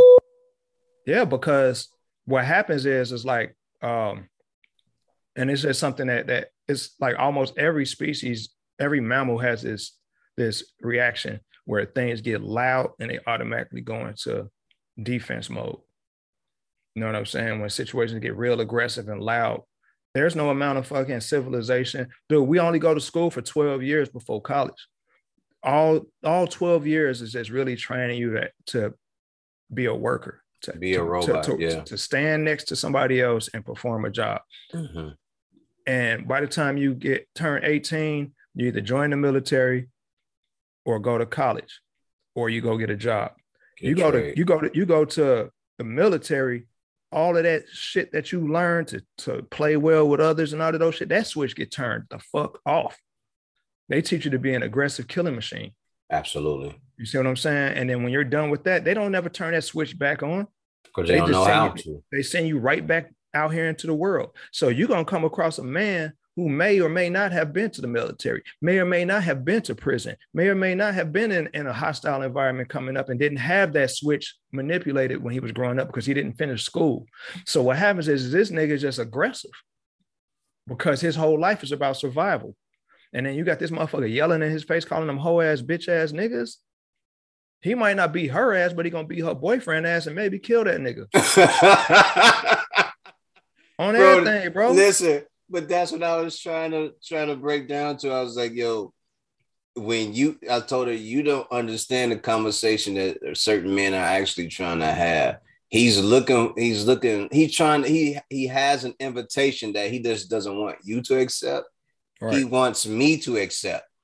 And I told her, you have to let me acknowledge when that's happening so we can both get out of here. And I told her, I was like, you don't understand, like, women don't naturally de-escalate. Him talking to you like that ain't just for you. That's for some other shit. He's trying to let any other man know around there that he is go time. And a lot of dudes, it's go time immediately. Some dudes, go time has to build up.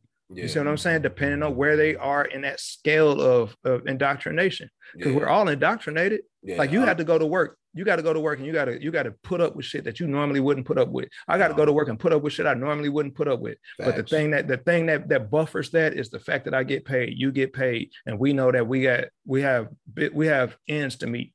Yeah. So we kind of like put shit off and like, this ain't that big a deal. But that discernment is what makes you the more valuable man in that pack, because you're able to pick apart certain scenarios. Like, you know what? I don't even know these people like that. Why are they getting under my skin? Yeah. You know what I'm saying? Why Absolutely. They getting me out of my element? And that's what I was trying to tell them, is like, you have to understand when that's happening, that it's best sometime to just let it go. Because if you feed into it, there is no other thing to be done for you to say, hey, he's over here being disrespectful. And then I get involved and I'm coming to your aid and your rescue, and I don't even know what happened. Exactly. So you got me over here ready to wild out with this dude because he's already up and he's aggressive and he's with all the shit. And he done already beat me to the punch, right? Because he already amped up. And don't let some alcohol be in a scenario. So he's looking for a situation where he can get his nut off. Or he already turned up off something else, and it's just happened to be the tipping point. And that's another thing. Like, a lot of people don't realize, like, and I'm always aware of this shit because I be in that mode sometimes. I don't went off on motherfucker strictly because I already had some shit on my plate. I told a motherfucker a week and a half ago, we was in our meeting at work, and he said, I need you to speak up because I can't hear you. And I said, I need you to clean the shit out your ears. In a room full of people. And I had to like check myself. I already said it, so it was out there. Yeah. But, you know what I'm saying, when the meeting was over, you know what I'm saying, I pulled him to the side. You know what I'm saying? As a man, gave him a man-to-man about it. I apologized for what I said. And then the next day I spoke to the team and I apologized to them because I know me. Because shit can escalate fast if I don't check myself. Especially like if I don't, because I usually have a routine. We all have to plug in and plug out. We have to kind of like set our routine so we can be in these different places and the scenarios. You don't go to work the same way you go to the bank. You don't get on the bus the same way you go to the beach. You see what I'm saying? The same mentality don't exist. So each one of those different places and scenarios, you got to be on your, you know what I'm saying? I use a certain energy when I go into these different places. Exactly. It's specific. Yes. And the thing is you have to, and it takes practice. It takes learning your environment, learning the people. But women don't get that. Like, they don't have to. They don't have to because we live in a society that's built around protecting them and children. The police don't protect us. They're not here for me and you. No, and that's what I was trying to get to her. Like, the responsibility of what happens in those situations. I was like, this is why guys get killed, because you're saying, you don't need my protection until you let me know. Well, there's a point where that guy don't give a fuck about you or me, and he's probably on some shit. Or get this, by the time she lets you know, she's not even aware that it's already overboard because she don't have the gauge. She's not socially wired to deal with that level of conflict. So to her, it's just a loud ass boisterous argument, and this nigga ain't got the balls to touch me. This nigga ain't shit. But by the time you show up, this nigga finally somebody showed up. I could get this aggression out off on. Hell yeah! And he been waiting for that moment, and he used you as a conduit because he can't do it to her without repercussion. Yep. And at least with you, it's equal. Yep. Or close to it. Yep. And that's usually how it goes, bro. And that's why dudes ain't just running around here beating up on women like that. People talk about domestic violence and blah, blah, blah. Dude, women beat up dudes too, but you don't hear about it because dudes don't talk about it. You know what I'm saying? Dudes don't fucking going around here like, man, my girl punched me in my mouth last night. No, because my girl punched me in my eye last night. Yeah, dudes just, you know what I'm saying? They'll deal with it. Yeah. Or it's just like some sucker shit. But for her, what I was trying to just let her know, like, you got to, even though me and her, we not together no more. Like, I was just trying to let her know those situations can easily turn into violence against the guy that you with, and you'll be sitting around looking at him, calling him a punk ass bitch because he took the L. But you already got another person riled up Turned all the way up. Turned He was all the ready way for up. it. Shit, matter of fact, you didn't even have an opportunity to get turned up. Nope. Because when you show up, this nigga already Mike Tyson. He already on go mode, and you getting over there, you still at a red light. You trying to get to a yellow light. You know what I mean? And I was telling her that, like, you can't. I told her, like, don't talk to men like that unless you know that you gonna do that shit. And if you ain't about to pop a motherfucker yourself, shut the fuck up. Walk off. Dude, I'll tell you this, and I learned this: the easiest way a woman can diffuse anything is just be agreeable. Like, you know what, you good. I'm all right. We straight, and walk away. I've seen it happen. My bad. I fucked up, and walk away. Let him talk his shit instead of like, no, you're not gonna talk to me all any kind of way. I ain't no bitch. I ain't like, man, he using trigger words because he know it works on you. The same way women use trigger words because they know it work on us. And the fact that he says he ain't no bitch that's the sign right there, because he waiting for you to say you are a bitch. Ding, ding, ding, ding, ding, ding. Now you done turned him up even further. Now he turned green and his Hulk smash. Yes. And now you got to go come and get me. And when we left, she was like, I thought you were gonna hit him at first. I was like, I was about to, and I realized, like, yo, no, you're not about to. Nope, no, sir. Because I hit him, lay him out, or his guys jump in, or they pull pistols. That's another thing. You got to have situational awareness when you show up as a man. Yes, sir. You don't know who with this dude. Yep. You don't know what they holding. Nope. None of that. Nope. All you know is you showed up to her rescue. You white knighting, and you don't even know what escalated. All you know is her side of the story. Yep. And this nigga is aggressive. When she grabbed me and she said, dude over there is talking crazy to me, I was like, what happened?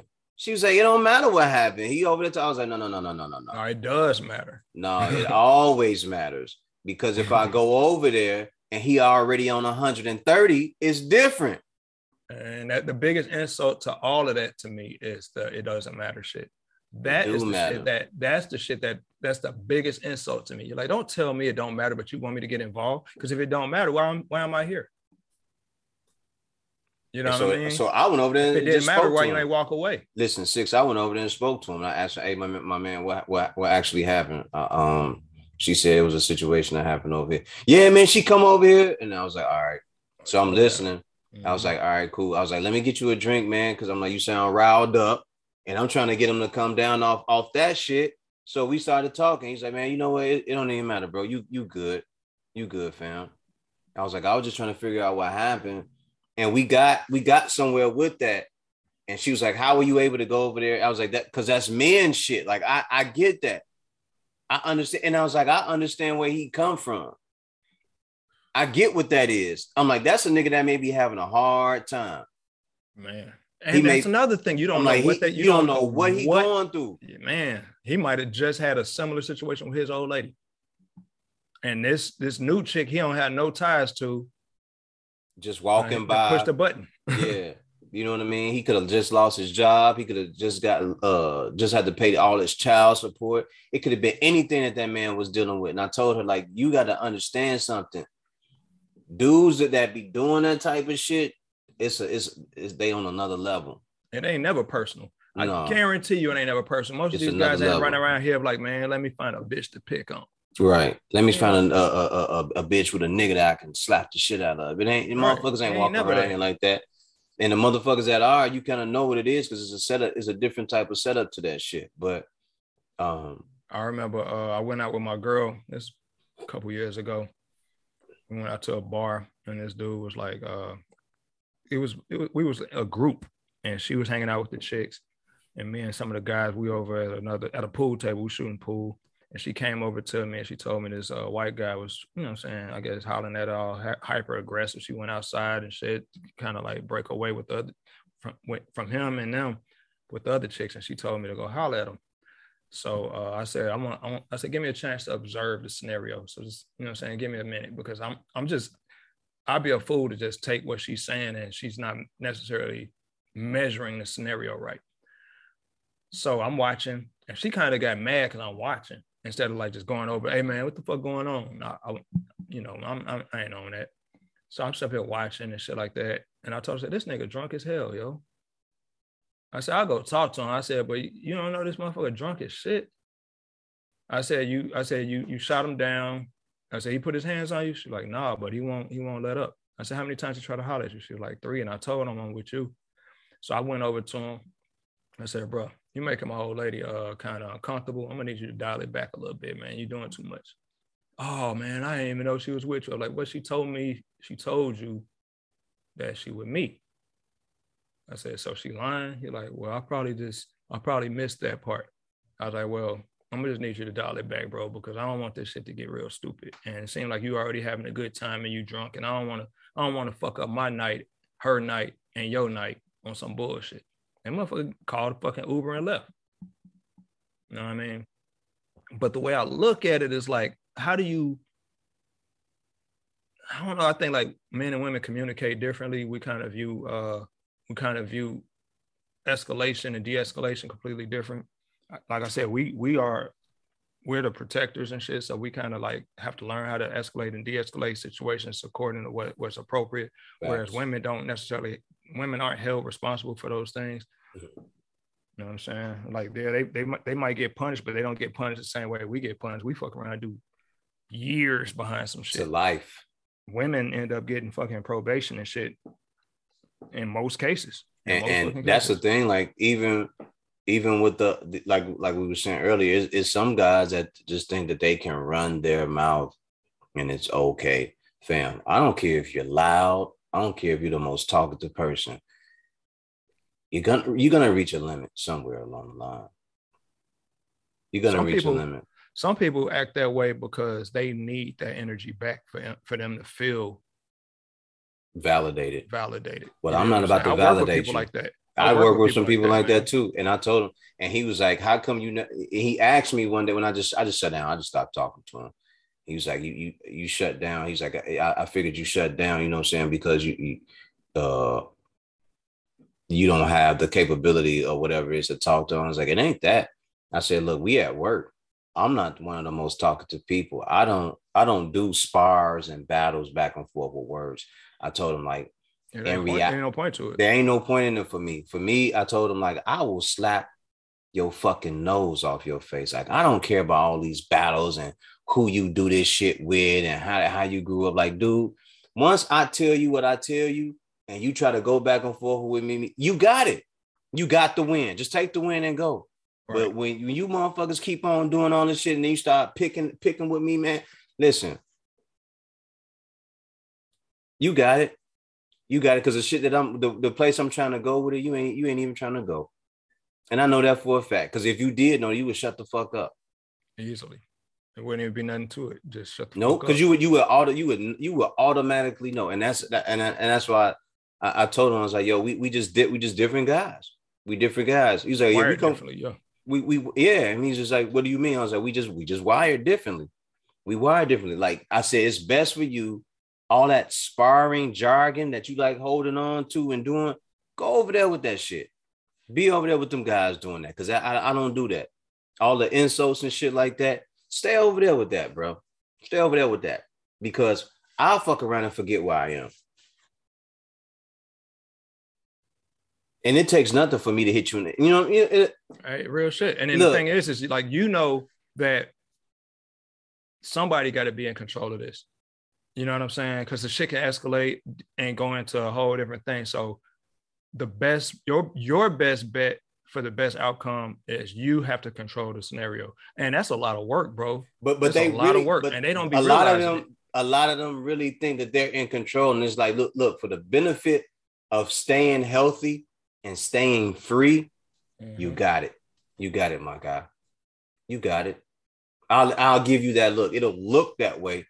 But in reality, it's me just trying to go home, because I hurt you. Cordial for the betterment of my outcome. I'm not worried about you. Fuck you and your outcome. I'm just making sure that I don't have to fuck you up or some shit go wrong, and then now we're both. You know what I'm saying, dude? I will knock your ass out, drag you down the street, and piss on you, man.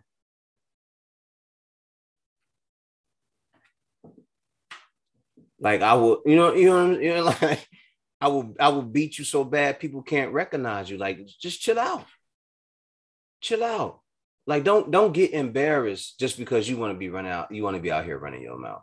Like, dude, you believe me, I don't have any interest in being the biggest dog in the yard. You can have that job. That's all you. But what you're not going to do is disrespect me. They don't get it though. They don't get it, Six. They want you to submit. They want you to submit, and that's the whole thing. And one of the brothers, like I was having a conversation with him. Shout out to Dakota, because me and Dakota had this conversation after something that happened with me recently. And I was like, Dakota, I was like, a lot of these guys didn't grow up the way that we grew up. Like, I will hurt you. I will physically hurt you. Like, I come from a different type of like a background, man. Like, I can do you wrong, man. And he was just like, I know. He's like, bro, he's like, you just have to walk away from these guys, man. He's like, because they don't understand. They think that it's okay to just continue to talk to people like that. And I was like, yeah, well, they fucking with the wrong one. Yeah, they don't. What it is, they don't have an incentive to care. And there's no. And when you live in a world with no consequences, and I'm telling you, we live in a fairly civilized society where the biggest consequences are like jail time and death, and those are like so far off for a lot of people, and some of them like right next door for some people. Like, some people been in and out of the joint. You know what I'm saying? So to them, going back is nothing. Some people don't. Some people have a death wish because they live in a life that they don't have shit to lose. But then you got us who got something to work for. We actually building towards something. So we got so much to lose that we got to measure shit. We got to fucking, everything is calculated. And I have to, and that's crazy. The fact that I have to measure my interaction with people and level it off. Like, all right, that's it. Let me go back. Let me fall back, bro. That's me. That's me every fucking day, bro. I have to step outside of like the way I think sometimes, because I know, like, and I think I said my job about to see street me. I said my job is about to meet street me. I said the level of ignorance is about to be radioactive. They're gonna get radiation poisoning fucking with me. And I had to like really step outside of that. Like, you know what? Let me calm the fuck down. Because I know how I am, bro. I'll be real chill. And it ain't because I'm a laid back ass dude per se, but I just had to master my own. I had to be a master of who I am. I'm not easily manipulated, but sometimes people be poking the bear, dog. They be poking the bear. They don't understand. But you know what I realized? Some of the ones doing it, they cowards in real life. Like, they don't know how to protect themselves. No, they just all talk. They just barking loud as shit. Just chihuahuas. You open the gate and let them in. They ain't gonna do nothing. And they think that what you care about is equal to what they care about. They don't realize that they ain't even on the same level, and it don't even exist in the same galaxy. Man, I will choke the life out of you. Like, dude, I will pick up the heaviest thing that I can lift and swing and crack your fucking head open. Like, I'm not even gonna play with you. I will fuck, you know what I'm saying? Like, dude, I will fuck you up. Like, you don't even realize I could stab you in the eye with the ink pen I'm holding right now, my guy. You talking shit right now. You looking at me like I'm a bitch because I chose to smile today. I chose my happiness over your bullshit. But you're the one having an emotional reaction right now. Fuck you and your family. Man. Matter of fact, I'll make sure your family puts you in a box and drop you in the dirt fucking with me. Some people, and they won't even get to say goodbye. Hopefully they said goodbye to you and told you they love you before you brought your ass to work, my guy. Man, look, me and Dakota had this conversation. Me and my cousin Ryan had this conversation. My cousin Ryan said, cuz, just let them live. Just let them live, cuz. Like, they have no idea. And I told him, like, it's hard for me sometimes. I said, it's hard for me sometimes because I told him, like, the shadow part of me is just there.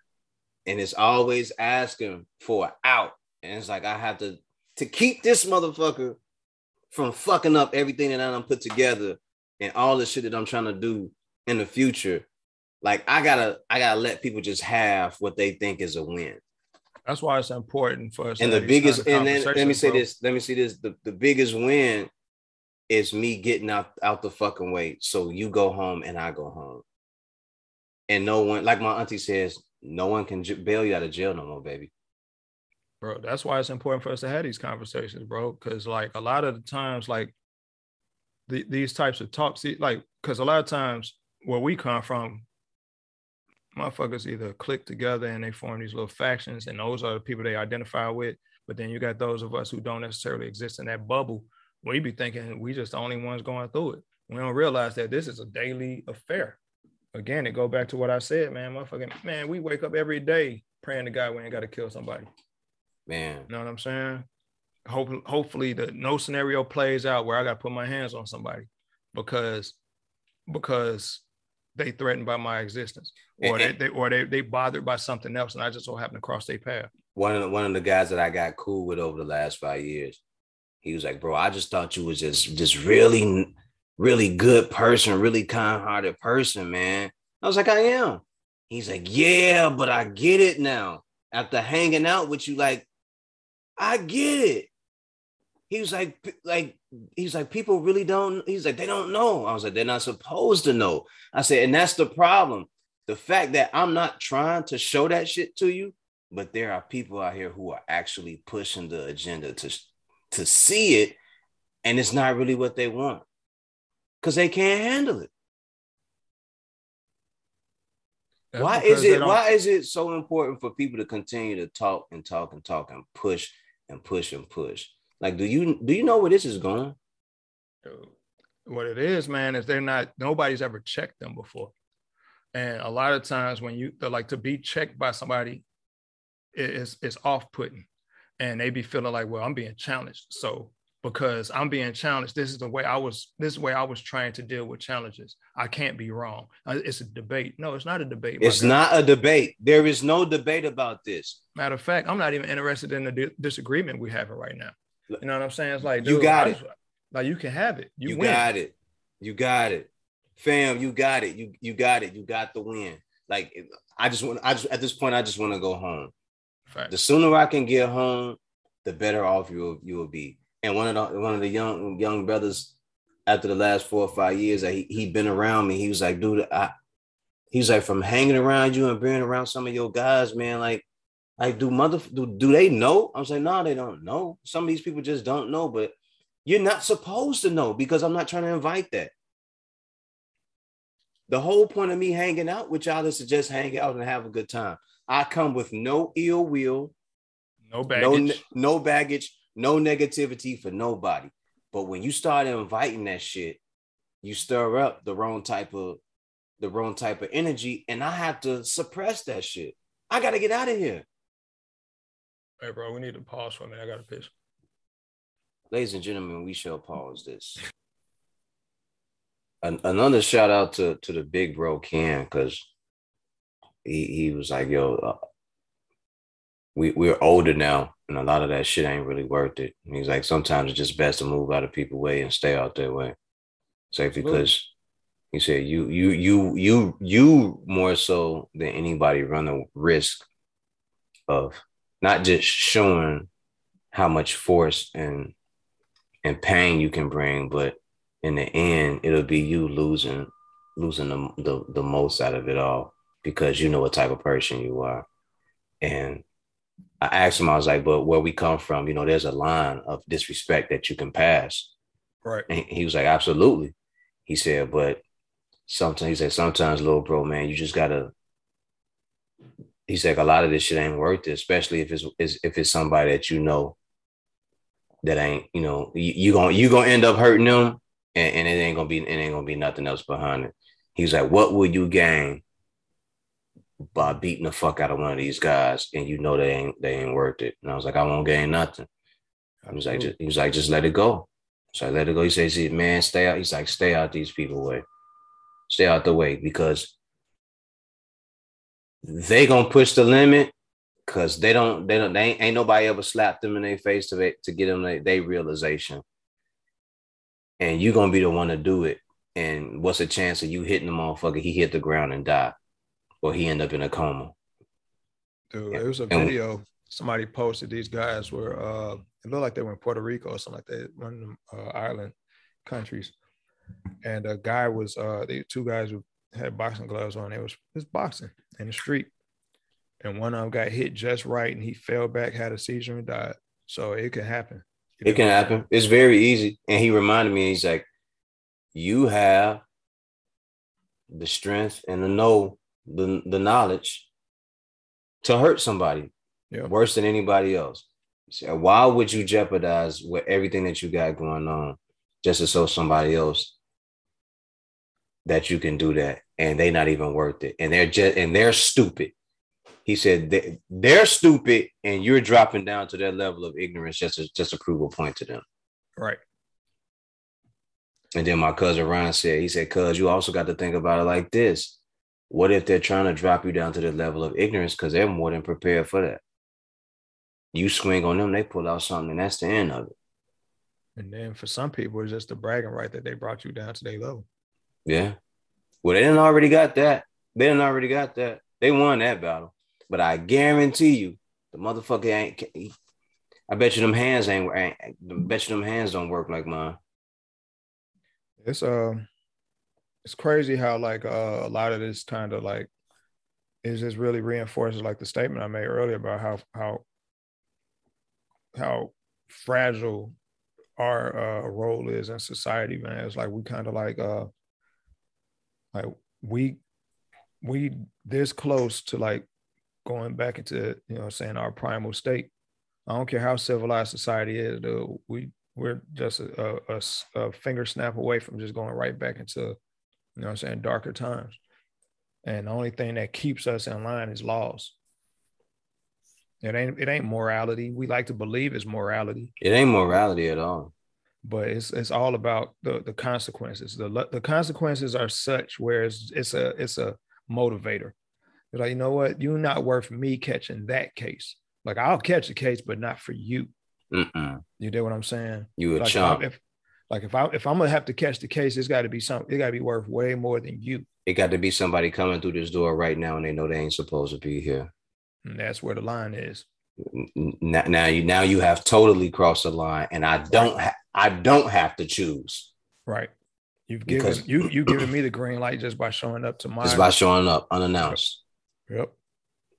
Someone doing something to the family or that's why America has such a strong gun culture. Yeah. It has to be something. Yeah. It has to be something on that level. And I'll say this, salute to my cousin, salute to Big Bro Ken, salute to Ryan, salute to Dakota. Because they talk me down, bro. And Six, you know me, man. I'm one of the good guys. I'm one of the good guys.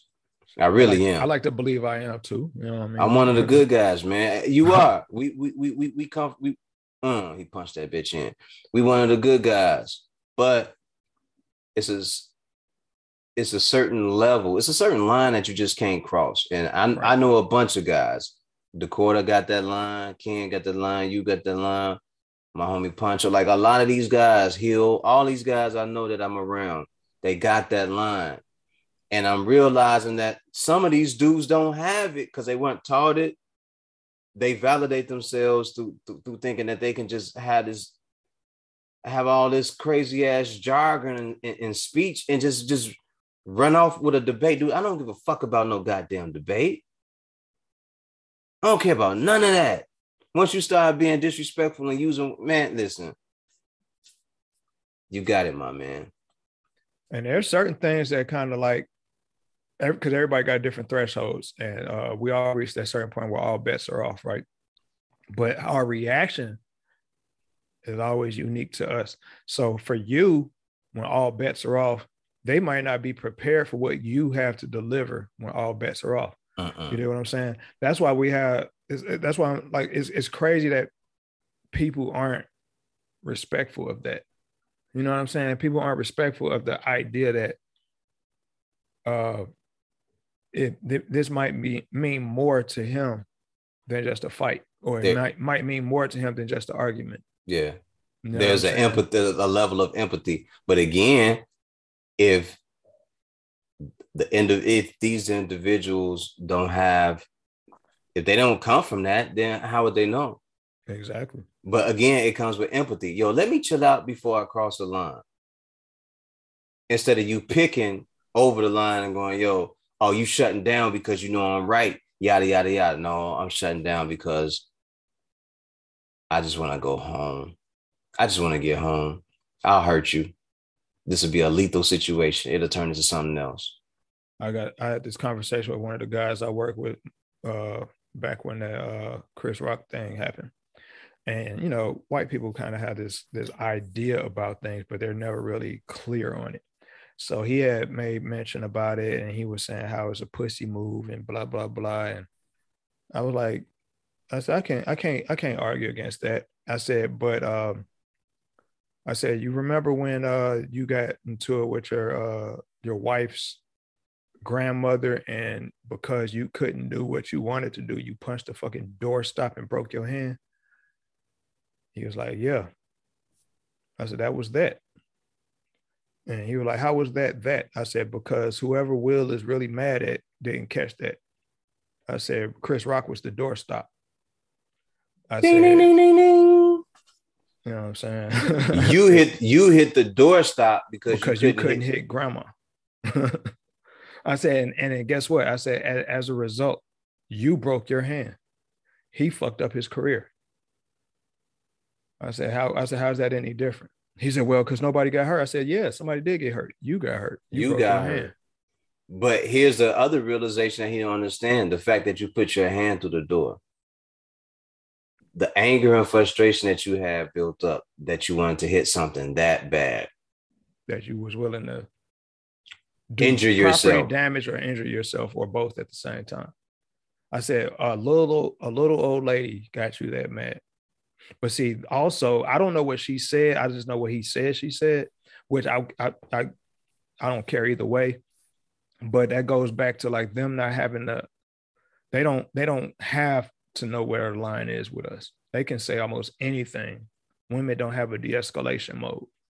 You know what I'm saying? When shit turn up, it turn up. They call you a dumb, you worthless son of a bitch, you piece of shit. Yeah, my grandmother should have never married you. Yeah. All this old crazy shit. Anything that kind of hurt his feelings.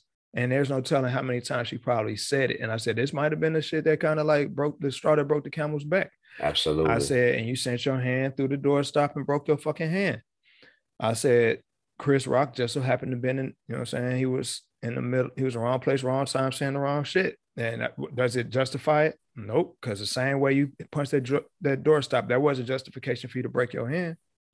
I said, but you felt like you needed to release that energy. And you did what you had to do. I said, maybe if you had a fucking a heavy bag in the garage, you could have went out there and hit that.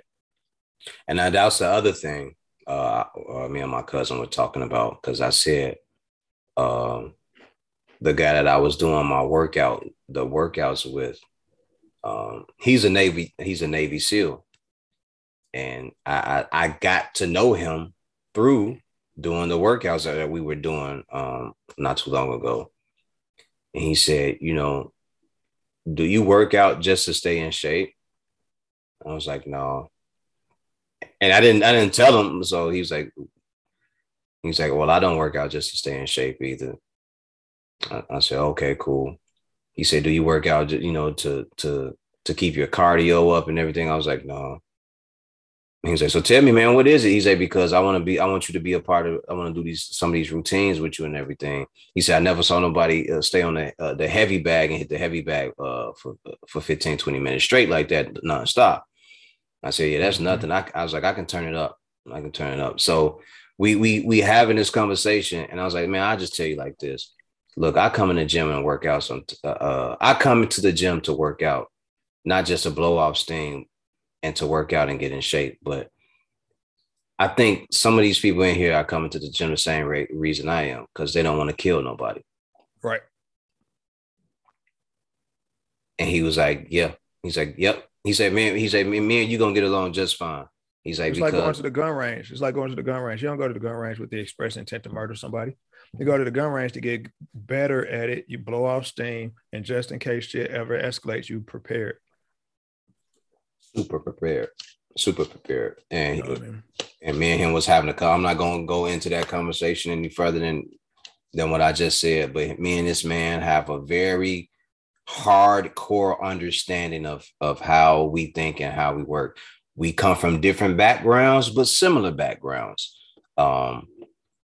But there are some things that in his past and in the present and the things that he like, he says, man, I have a line. He said, and you can't, he said, I can't allow people to cross that line. He said, and when they do cross it, I just go, you got it. And I walk off. He said, because of my training, I can do you more damage than anybody else in the world can. Right. And I told him, my man, self-awareness. Yep. I told him, my man, I said, you know what, you right. I was like, the next time we leave here, the next smoothie or Jamba Juice or whatever it is that we have, it's on me. It's on me. That's self-awareness. That's something a lot of us need to kind of like start learning. Self-awareness and accountability is going to be the key to us actually advancing as a people. Yeah, and I think it's in a lot of us, because not a lot of us, in certain groups of us that come from these neighborhoods, that we need to have situational awareness and realize that it ain't the point of proving that we are men and macho and that we don't mind standing up for our self-respect, but the point is to just be able to just walk away sometime. Yeah, and there's nothing wrong with that. You know what I'm saying? I think that once we start setting those examples, then the youth won't look at the status quo as being the only option, because the status quo tells you that you got to be, you know what I'm saying, you got to be on guard at all times. You can't be nobody's bitch and blah blah blah. Those are just the surface level. You know what I'm saying? That's the first bullet point. You don't break down. They don't break down and drill down deeper to find out how those bullet points work. Okay, of course you're not anybody's bitch. That goes without saying. You know what I'm saying? You ain't no hoe. You ain't nobody. You shouldn't nobody talk to you any old kind of way. Okay, but let's drill down as to why these things matter. And let's talk about de-escalation. Let's figure out the proper way to respond to these things so that you can assure your advancement and survival out here, because we're not, I don't see shit getting sweeter out here for nobody. No. Like we like to believe that because we're advanced technologically that we're about to go into some fucking utopia. No, it's about to become dystopian out here, and shit's about to get real savage. So real problems are about to occur for people. Yes, and it's going to be bigger than words. It's going to be bigger than the way you feel. Their feelings ain't going to matter so much anymore. Not that they matter much anyway to anybody else anyway, because we don't need to care about each other's feelings in that way. We should respect the way people feel, regardless of whether or not we agree with them, because we're all entitled to those feelings. However, I don't have to deal with your feelings. But what I can do is walk away. What I can do is concede the point. You know what I'm saying? I don't have to be right. I can say, you know what? You got this one. Right or wrong, you got this one. Mm-hmm.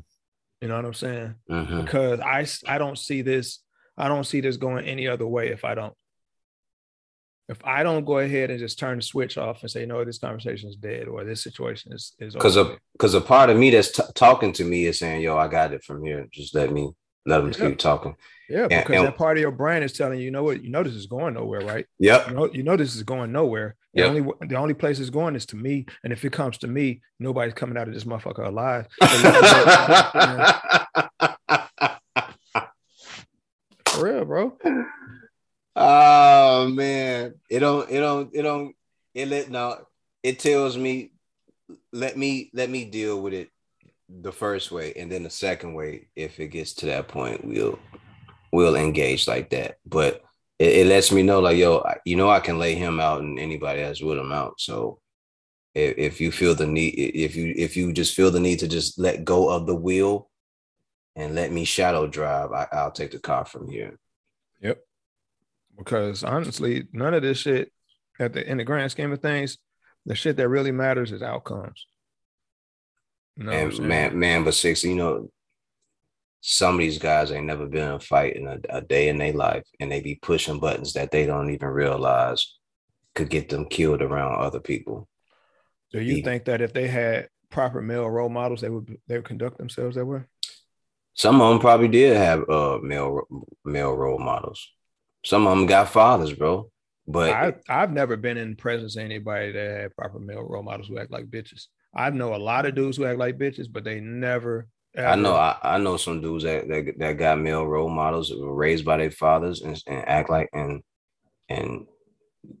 you look at you listening to them, you going, yo, you gonna keep going? Because I think like, and it's just because my interactions and dealing with these people that I deal with that I noticed that like a lot of them don't know code of conduct, none of that shit. They just all escalation, just all talk, just yap, like Just fucking chihuahuas, like chihuahuas and shit. You know what I'm yeah. saying? And like where I come from is like my pops always tell me like, man, don't be arguing with these motherfuckers. You know what I'm saying? Ain't nothing But you they know right what's about. so and so here's the thing. Here's a part that I totally forgot. That was a thing growing up. Like after I done already slapped the shit out of people or whatever it was, and I done got in trouble for it or whatever. All right. You realize you get to the point where you're not supposed to do it anymore. So here I am in my 40s and people are talking crazy to me and I'm totally removed from the situation. I'm not used to hearing about this type of stuff no more. And then it happens and it's like, yo, wait, what are we doing now? Like, are we Question really? though. Question though, because you said we're not supposed to do it anymore. When were we supposed to do it ever? We are not, but I just think it's all traumatical. It's all trauma that's just been passed down over and over again. Look at everything around us. You a bitch, hoe, punk, pussy, all this, and everything is the response is all negative. That's what I'm saying though. Like, because what I'm asking is like this though, because everything rise and fall on leadership, right? Uh, you like we everything that we learn about who we are is literally what we learn. We don't just wake up one day and we just absolutely understand, have the full scope and understand of what we know because we just, you know what I'm saying, by fucking mitosis or some shit like that. We kind of like we kind of have to absorb some of this information. We have to take this information and take the answers to the questions that we have and blah blah blah. Some people never knew what questions to ask. Some people never asked questions because they was told stop asking so many fucking questions. Some people were told to stay in the child's place. Don't ask no questions. There's grown folks' business and blah blah blah. So by the time they get out here in the world and it's time for them to actually perform, they're not mature. They're underperforming because they're not equipped to deal with these types of scenarios and situations. So what they started doing is they started identifying with other people who seem to have a better idea about things. Now, whether or not that person is really that much more versed in whatever it is that they need them to be versed in ain't necessarily the case.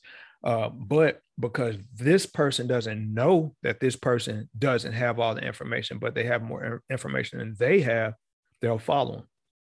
You see what I'm saying? That's where you get a lot of this shit from, man. It's like a lot of guys, they pick up this attitude and this air of arrogance or whatever because they surrounded themselves in the echo chamber of motherfuckers who think they know, as opposed to like just furthering their maturity and their education so they can be more equipped to deal with these types of confrontational situations. Because confrontation gonna happen. It's just it's the nature of who we are. We're a physical species. We interact. Sometimes shit is good. Sometimes it's not. Sometimes I argue with my girl. Sometimes I don't. Sometimes me and my kids get along. Sometimes we don't. The thing is again, everything rises and falls on leadership. I have to take on the responsibility of how I act because I realize that everybody vibes off of me. Yes. You see what I'm saying? And people vibe off me. And it's like, yo, I can't have that. I can't have this happening. And that's where I think the disconnect comes in because a lot of people aren't aware of that because they've never been in a situation where they're the source of the vibe. You know what I'm saying? Or they're responsible for the vibe. A lot of times they've always been the one that's kind of like following the vibe.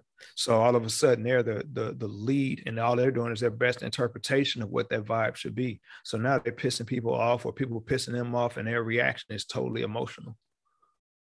You know what I'm saying? They don't have the constructive outlets to deal with conflict. You know, sometimes I'll sit there and I'll just listen. I'm an active listener anyway. I'm a really good active listener. So I'm listening to what they're saying, how they're saying it. I try to dismiss the tone because a lot of times people speak from emotion and that emotion it'll drown out the message. So I'm listening to what they're saying. I'm listening to where it's coming from. And then I'll form my response if there's one needed based on the outcome. Yeah, I got a homie that's just real passionate when he talk. He don't mean nothing by it, but like he just get real wrapped up in what he's saying. And I think I told you it's like this one guy came up to me at work and he called himself delivering a message for a whole group of motherfuckers. And he came to me and he was like, well, everybody want to know blah, blah, blah, blah, blah, blah, blah. And I was like, slow down.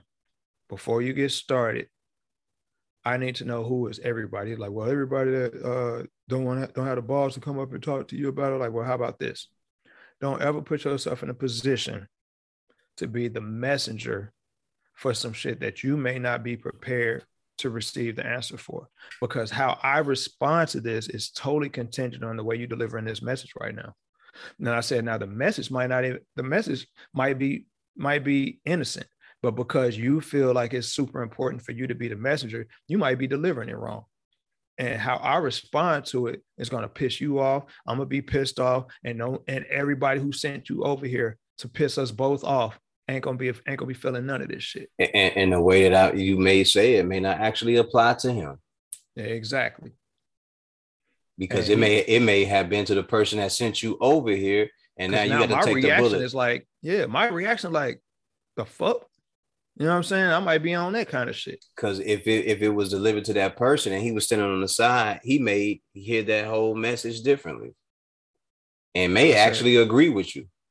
And I get it. That, you know what I'm saying? A lot of times when we live in a democracy. We live in a country where presidents and mayors and aldermen and all of these people are figureheads. They speak for the conglomerate.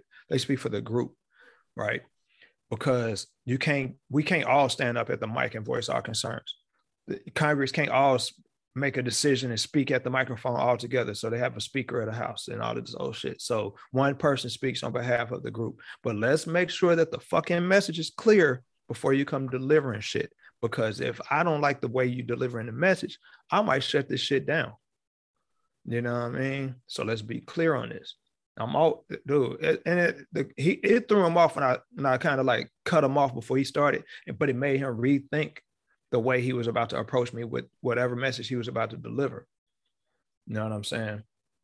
Because from that point forward, he knew that I wasn't with the bullshit. Whatever the bullshit was, I wasn't with it. You know what I'm saying? And from that day forward, I decided we're going to hold meetings as a team. We're going to do it once a month, and I'm going to let everybody air their grievances out. And then I'll address the top 5 grievances as they pertain to the conversation. Yeah. And it nipped that shit in the bud, but it put me in a position where I'm having conversations I don't even want to fucking have. But as a leader, you had to clear the air. Yeah. You know what I mean? Yeah, I think it's imperative not only that the air is clear, but some people learn how to just take certain information, hear it, break it down, and not take that shit personal. Let me say this, man. It don't take much to be violent. It doesn't. Violence is the easy route. That's the easiest shit in the world, I swear to God. That's what like in a civilized society, we don't realize. That's why it's so simple to go to war. You know what I'm saying? Like we think that it's easier. Think about it like this. A cop would rather kill a suspect than have him go to court and testify against him. That's paperwork. That's it. That's paperwork, bro.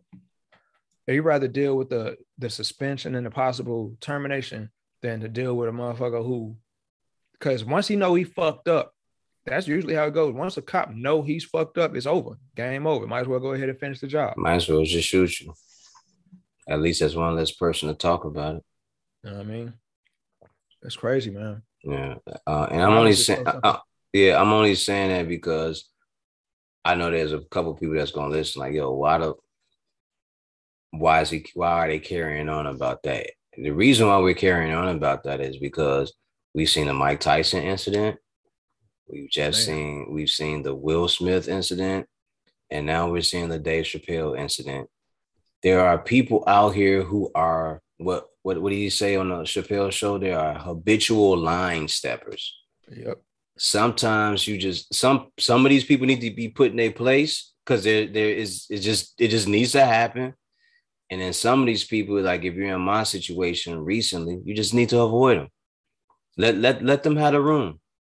Let them have it because And there's nothing wrong with that. there's nothing wrong with it. And man, as much as like I would love as much as I would love to, man, like it ain't worth it. Like if I beat the fuck out of you and went home, I got a feeling that I'm not going home. And that's the crazy part about it, bro. Like I want to go home. I want to be able to get to what I like to do. I want to get to my space and do the things that make me happy because what I'm doing for a living is what I'm doing for a living. It's not what I want to continue to do the things I do as a free man. I don't want nobody standing over me or telling me what to do any more than they do at work. waking me up and telling Where me I it's make shower money. time and shit. Yes. When to shower, when to go to sleep. I'm not nobody's child and I don't need that.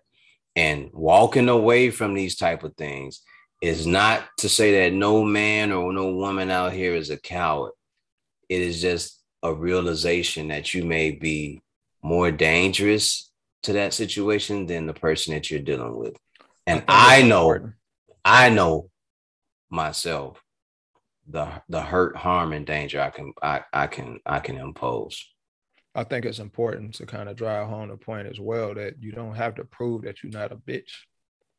It's a lot of niggas in the grave and a lot of niggas in prison who felt like they had to prove they wasn't a bitch. Bang bang.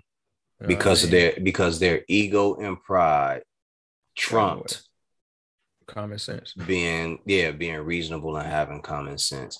And I think that is a traumatic thing that happens in our neighborhoods more than anybody else's, where your ego, poverty stricken. Yes, where your ego and pride jumps in the way of you thinking logically and going, hey, I'm not really a bitch. A bitch is a female dog. That don't have nothing even to even do with me. And for you to even act violently, it's almost like you agree with the sentiment that you are a bitch. I think that just any type of reaction just makes you subject to all of that, because if the shoe fits, wear it. I don't like that euphemism, but I mean, let's be real. If it doesn't necessarily speak to who you are as a person, why are you owning it? You know what I'm saying? You're having a disagreement with somebody. They say a person who can't argue the point make insults. You know what I'm saying? Shame, insults, guilt, and the need to be right. People use sign language. People get off into their emotions when they can't argue the point and find different ways to kind of like break you down. And if they can break you down, and they don't ever have to argue the point with you again, because they can just say he a bitch, he too weak to even have the conversation. And if they don't do that, like you said, they just insult you, especially when they losing. Yeah, that's how it usually goes. When you've already like neutralized the conversation and the conversation is over with, but they want to continuously argue. They don't argue the point anymore. They come for you. They just go out the insults. And see, here's the thing about that. That'll get you killed too. Insulting people's family and playing around with people's family and disrespecting people's family. Some people have a low threshold for that. Some people have a low threshold for that, regardless of how deep it goes. Like, you may not have any ties to this individual at all, but because you said what you said and this person has an emotional tie to that, they're going to react. That's just human nature. That's how human beings function. But again, Six, that goes to the fact that there are people out here who don't know any better. Facts. They don't know any better, Six. And I'm not saying have mercy on them or have empathy for them, but they should have some level of empathy, because you don't even know how to deal with people yourself. And you're out here insulting people's families. But see, the thing is emotional intelligence is learned. You don't just have emotional intelligence. Emotional intelligence comes from having consideration, having, again, empathy. You know what I'm saying? It's one of those things where, like, when you understand and you're connected to the human across from you, you can identify with certain aspects. But when you have no connection to that, you'll say and do whatever. Like, that's why, like, dudes are so hard on women. That's why women are so hard on men. Women can't understand and rationalize and wrap their head around the things that men go through. Like, men can't wrap their heads around things that women can go through.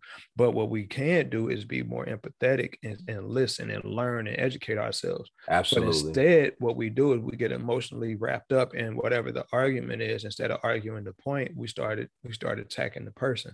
Yeah. And then we stay on our side, which makes Yeah, it more difficult make instead it of just more trying to. be divided because of words. We don't Yeah. necessarily look at the overall conundrum that still persists, because even though now you're both mad, the problem still exists. Now there's three problems: your problem, that person's a problem, and the problem that started it all. Yeah.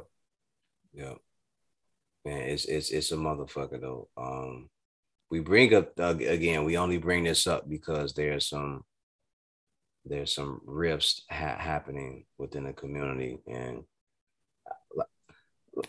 since we said this, more of this shit was gonna happen. We said this, like, this Yeah, it's is gonna be a going ripple to effect. happen. It is going to be a ripple effect. And this is the reason why, Six, I talk to you and only people in my circle who actually know what how these situations happen, and then why they will have a ripple effect, because we understand what goes on, and we understand how these types of situations come about and what drives them and what pushes them. Yep. Everybody that I grew up with, everybody that's in my immediate circle, Six, the Quarter, Poncho, Kim, everybody, they got a button that you just can't continue to push. They got a line that you just can't continue to cross. Mike Tyson has a line that you just can't fucking cross. Of all people, why would you choose to bother Mike Tyson? Everybody should have a line that certain Some people of can't these cross. motherfuckers don't have one, and you know it by the fact that they'll just let shit continue to happen. I would tell you like this. I believe there's a small amount of people who have no line, but there's a major amount of people who don't respect other people's line. That's where the problem comes in. I think, like, the Dave Chappelle and the Mike Tyson situation and the Will Smith situation, those are like just small examples of a bigger problem. Whereas, like, the line is obviously there. And I guarantee you, if somebody was fucking with that guy the way he was fucking with Mike Tyson, he would have had a similar reaction. But because it was Mike Tyson, or because it was Dave Chappelle, or because it was Chris Rock, people look at it as though you should be able to deal with it. You're a celebrity. But that ain't how it Or goes. I'm because it's still Will Smith. a human being. But nobody cares about the human. No, I'm telling you, that's the thing. The empathy is gone. Yeah. Nobody Yeah. cares about the human. All they look at it is the spectacle, going back to the spectacle of it all. You know what I'm saying? The guy sitting up there like, I can't believe I'm sitting behind Mike Tyson. We had a conversation earlier, so I guess we cool now. Hey, record me while I'm talking to Mike. Mike, like, hey, you need to relax, bro. I'm trying to do something. We had our conversation. It was all good. Really don't know you like that. Leave me the fuck alone. But dude just kept on going on, and Mike got fed up.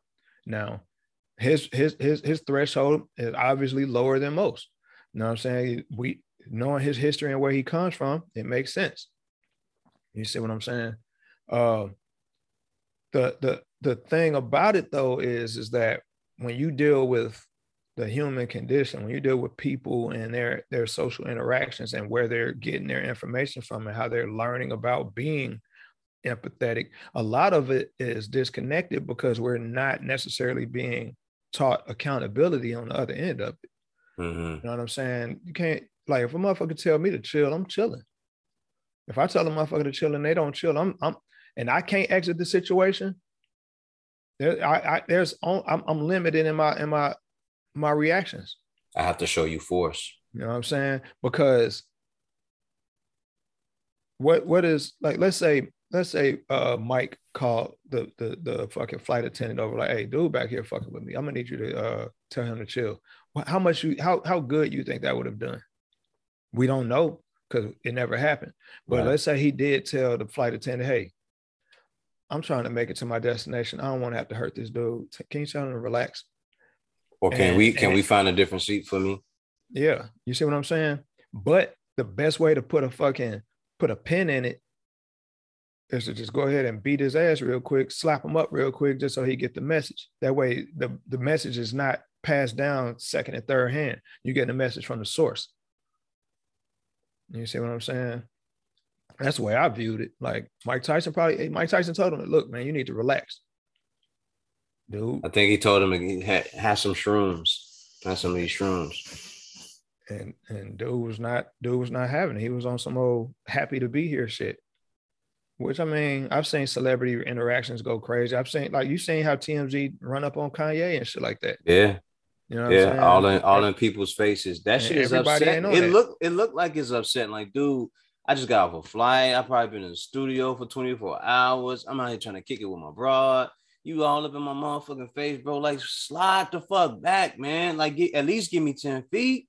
Man, give me. And you asking me questions. And then when a celebrity don't answer those questions, or when a celebrity isn't being personable, oh, you're a fucking asshole. Yeah, exactly.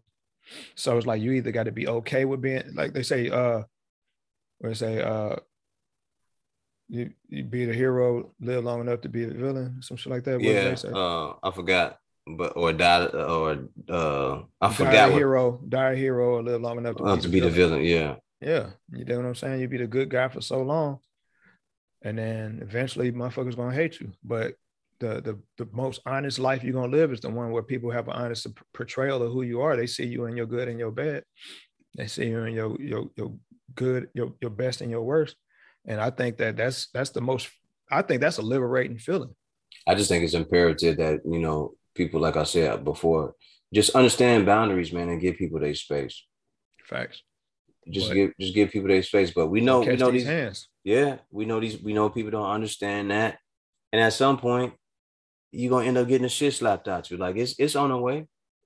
You know, like, don't worry, the package coming. Oh man, what? You know what I mean? Just relax. Oh, yeah. You're gonna get it. You're gonna get it. Yours coming. Yeah. Let's keep doing what you're doing. Keep doing patient. What you're doing, Pimp. Right. And your package is gonna. Man, package will arrive. And when it arrives, you ain't even got to sign for it. You know what I mean? I'm gonna open the motherfucker. I'm gonna show up, and I'm just gonna open it for you. And I'm gonna hand it to you.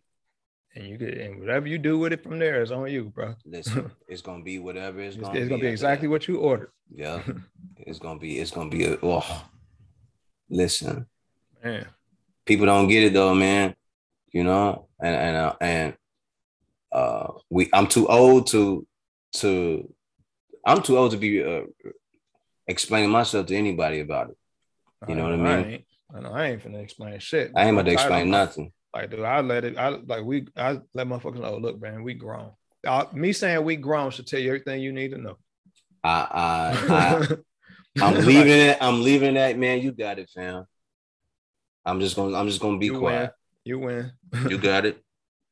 You got it. From this point out, the little situation where the court and them had to talk me down about the little boxing situation, and the dude was being disrespectful.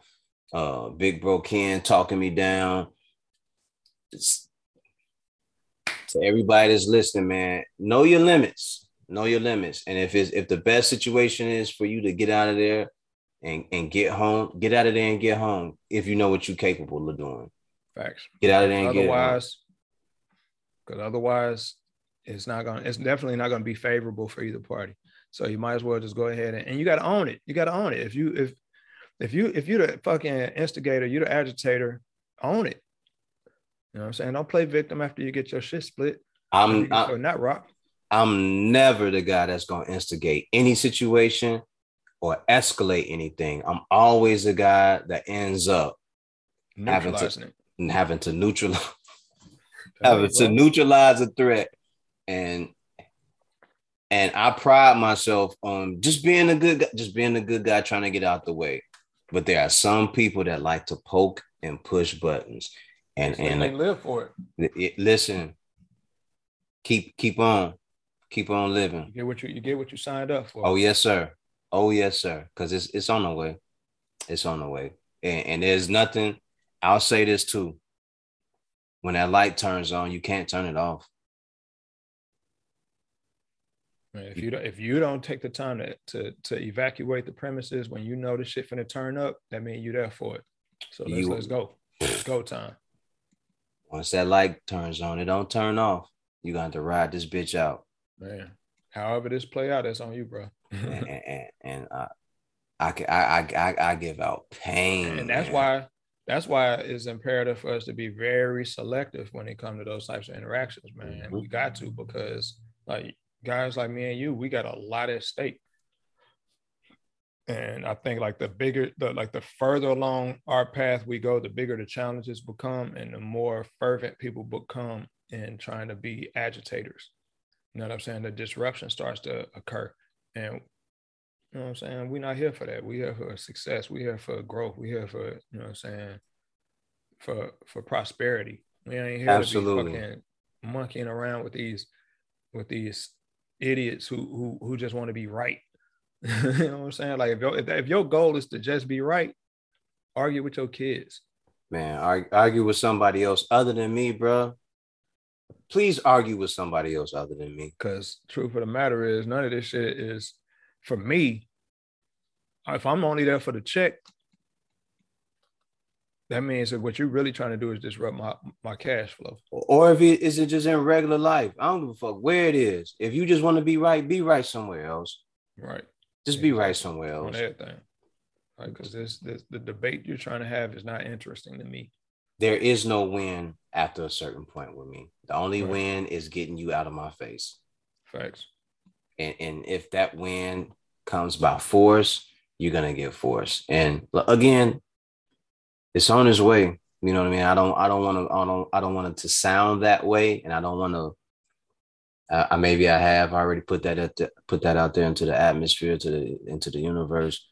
But God bless everybody out there, because I try my best. I pride myself on being cordial and being polite to people, not because I'm a coward or something, but just because I understand. I understand that it pays to just be good, because being negative, it don't take shit. These workouts I be doing, you know, I'm not doing them just because I like them. I do them because it helps.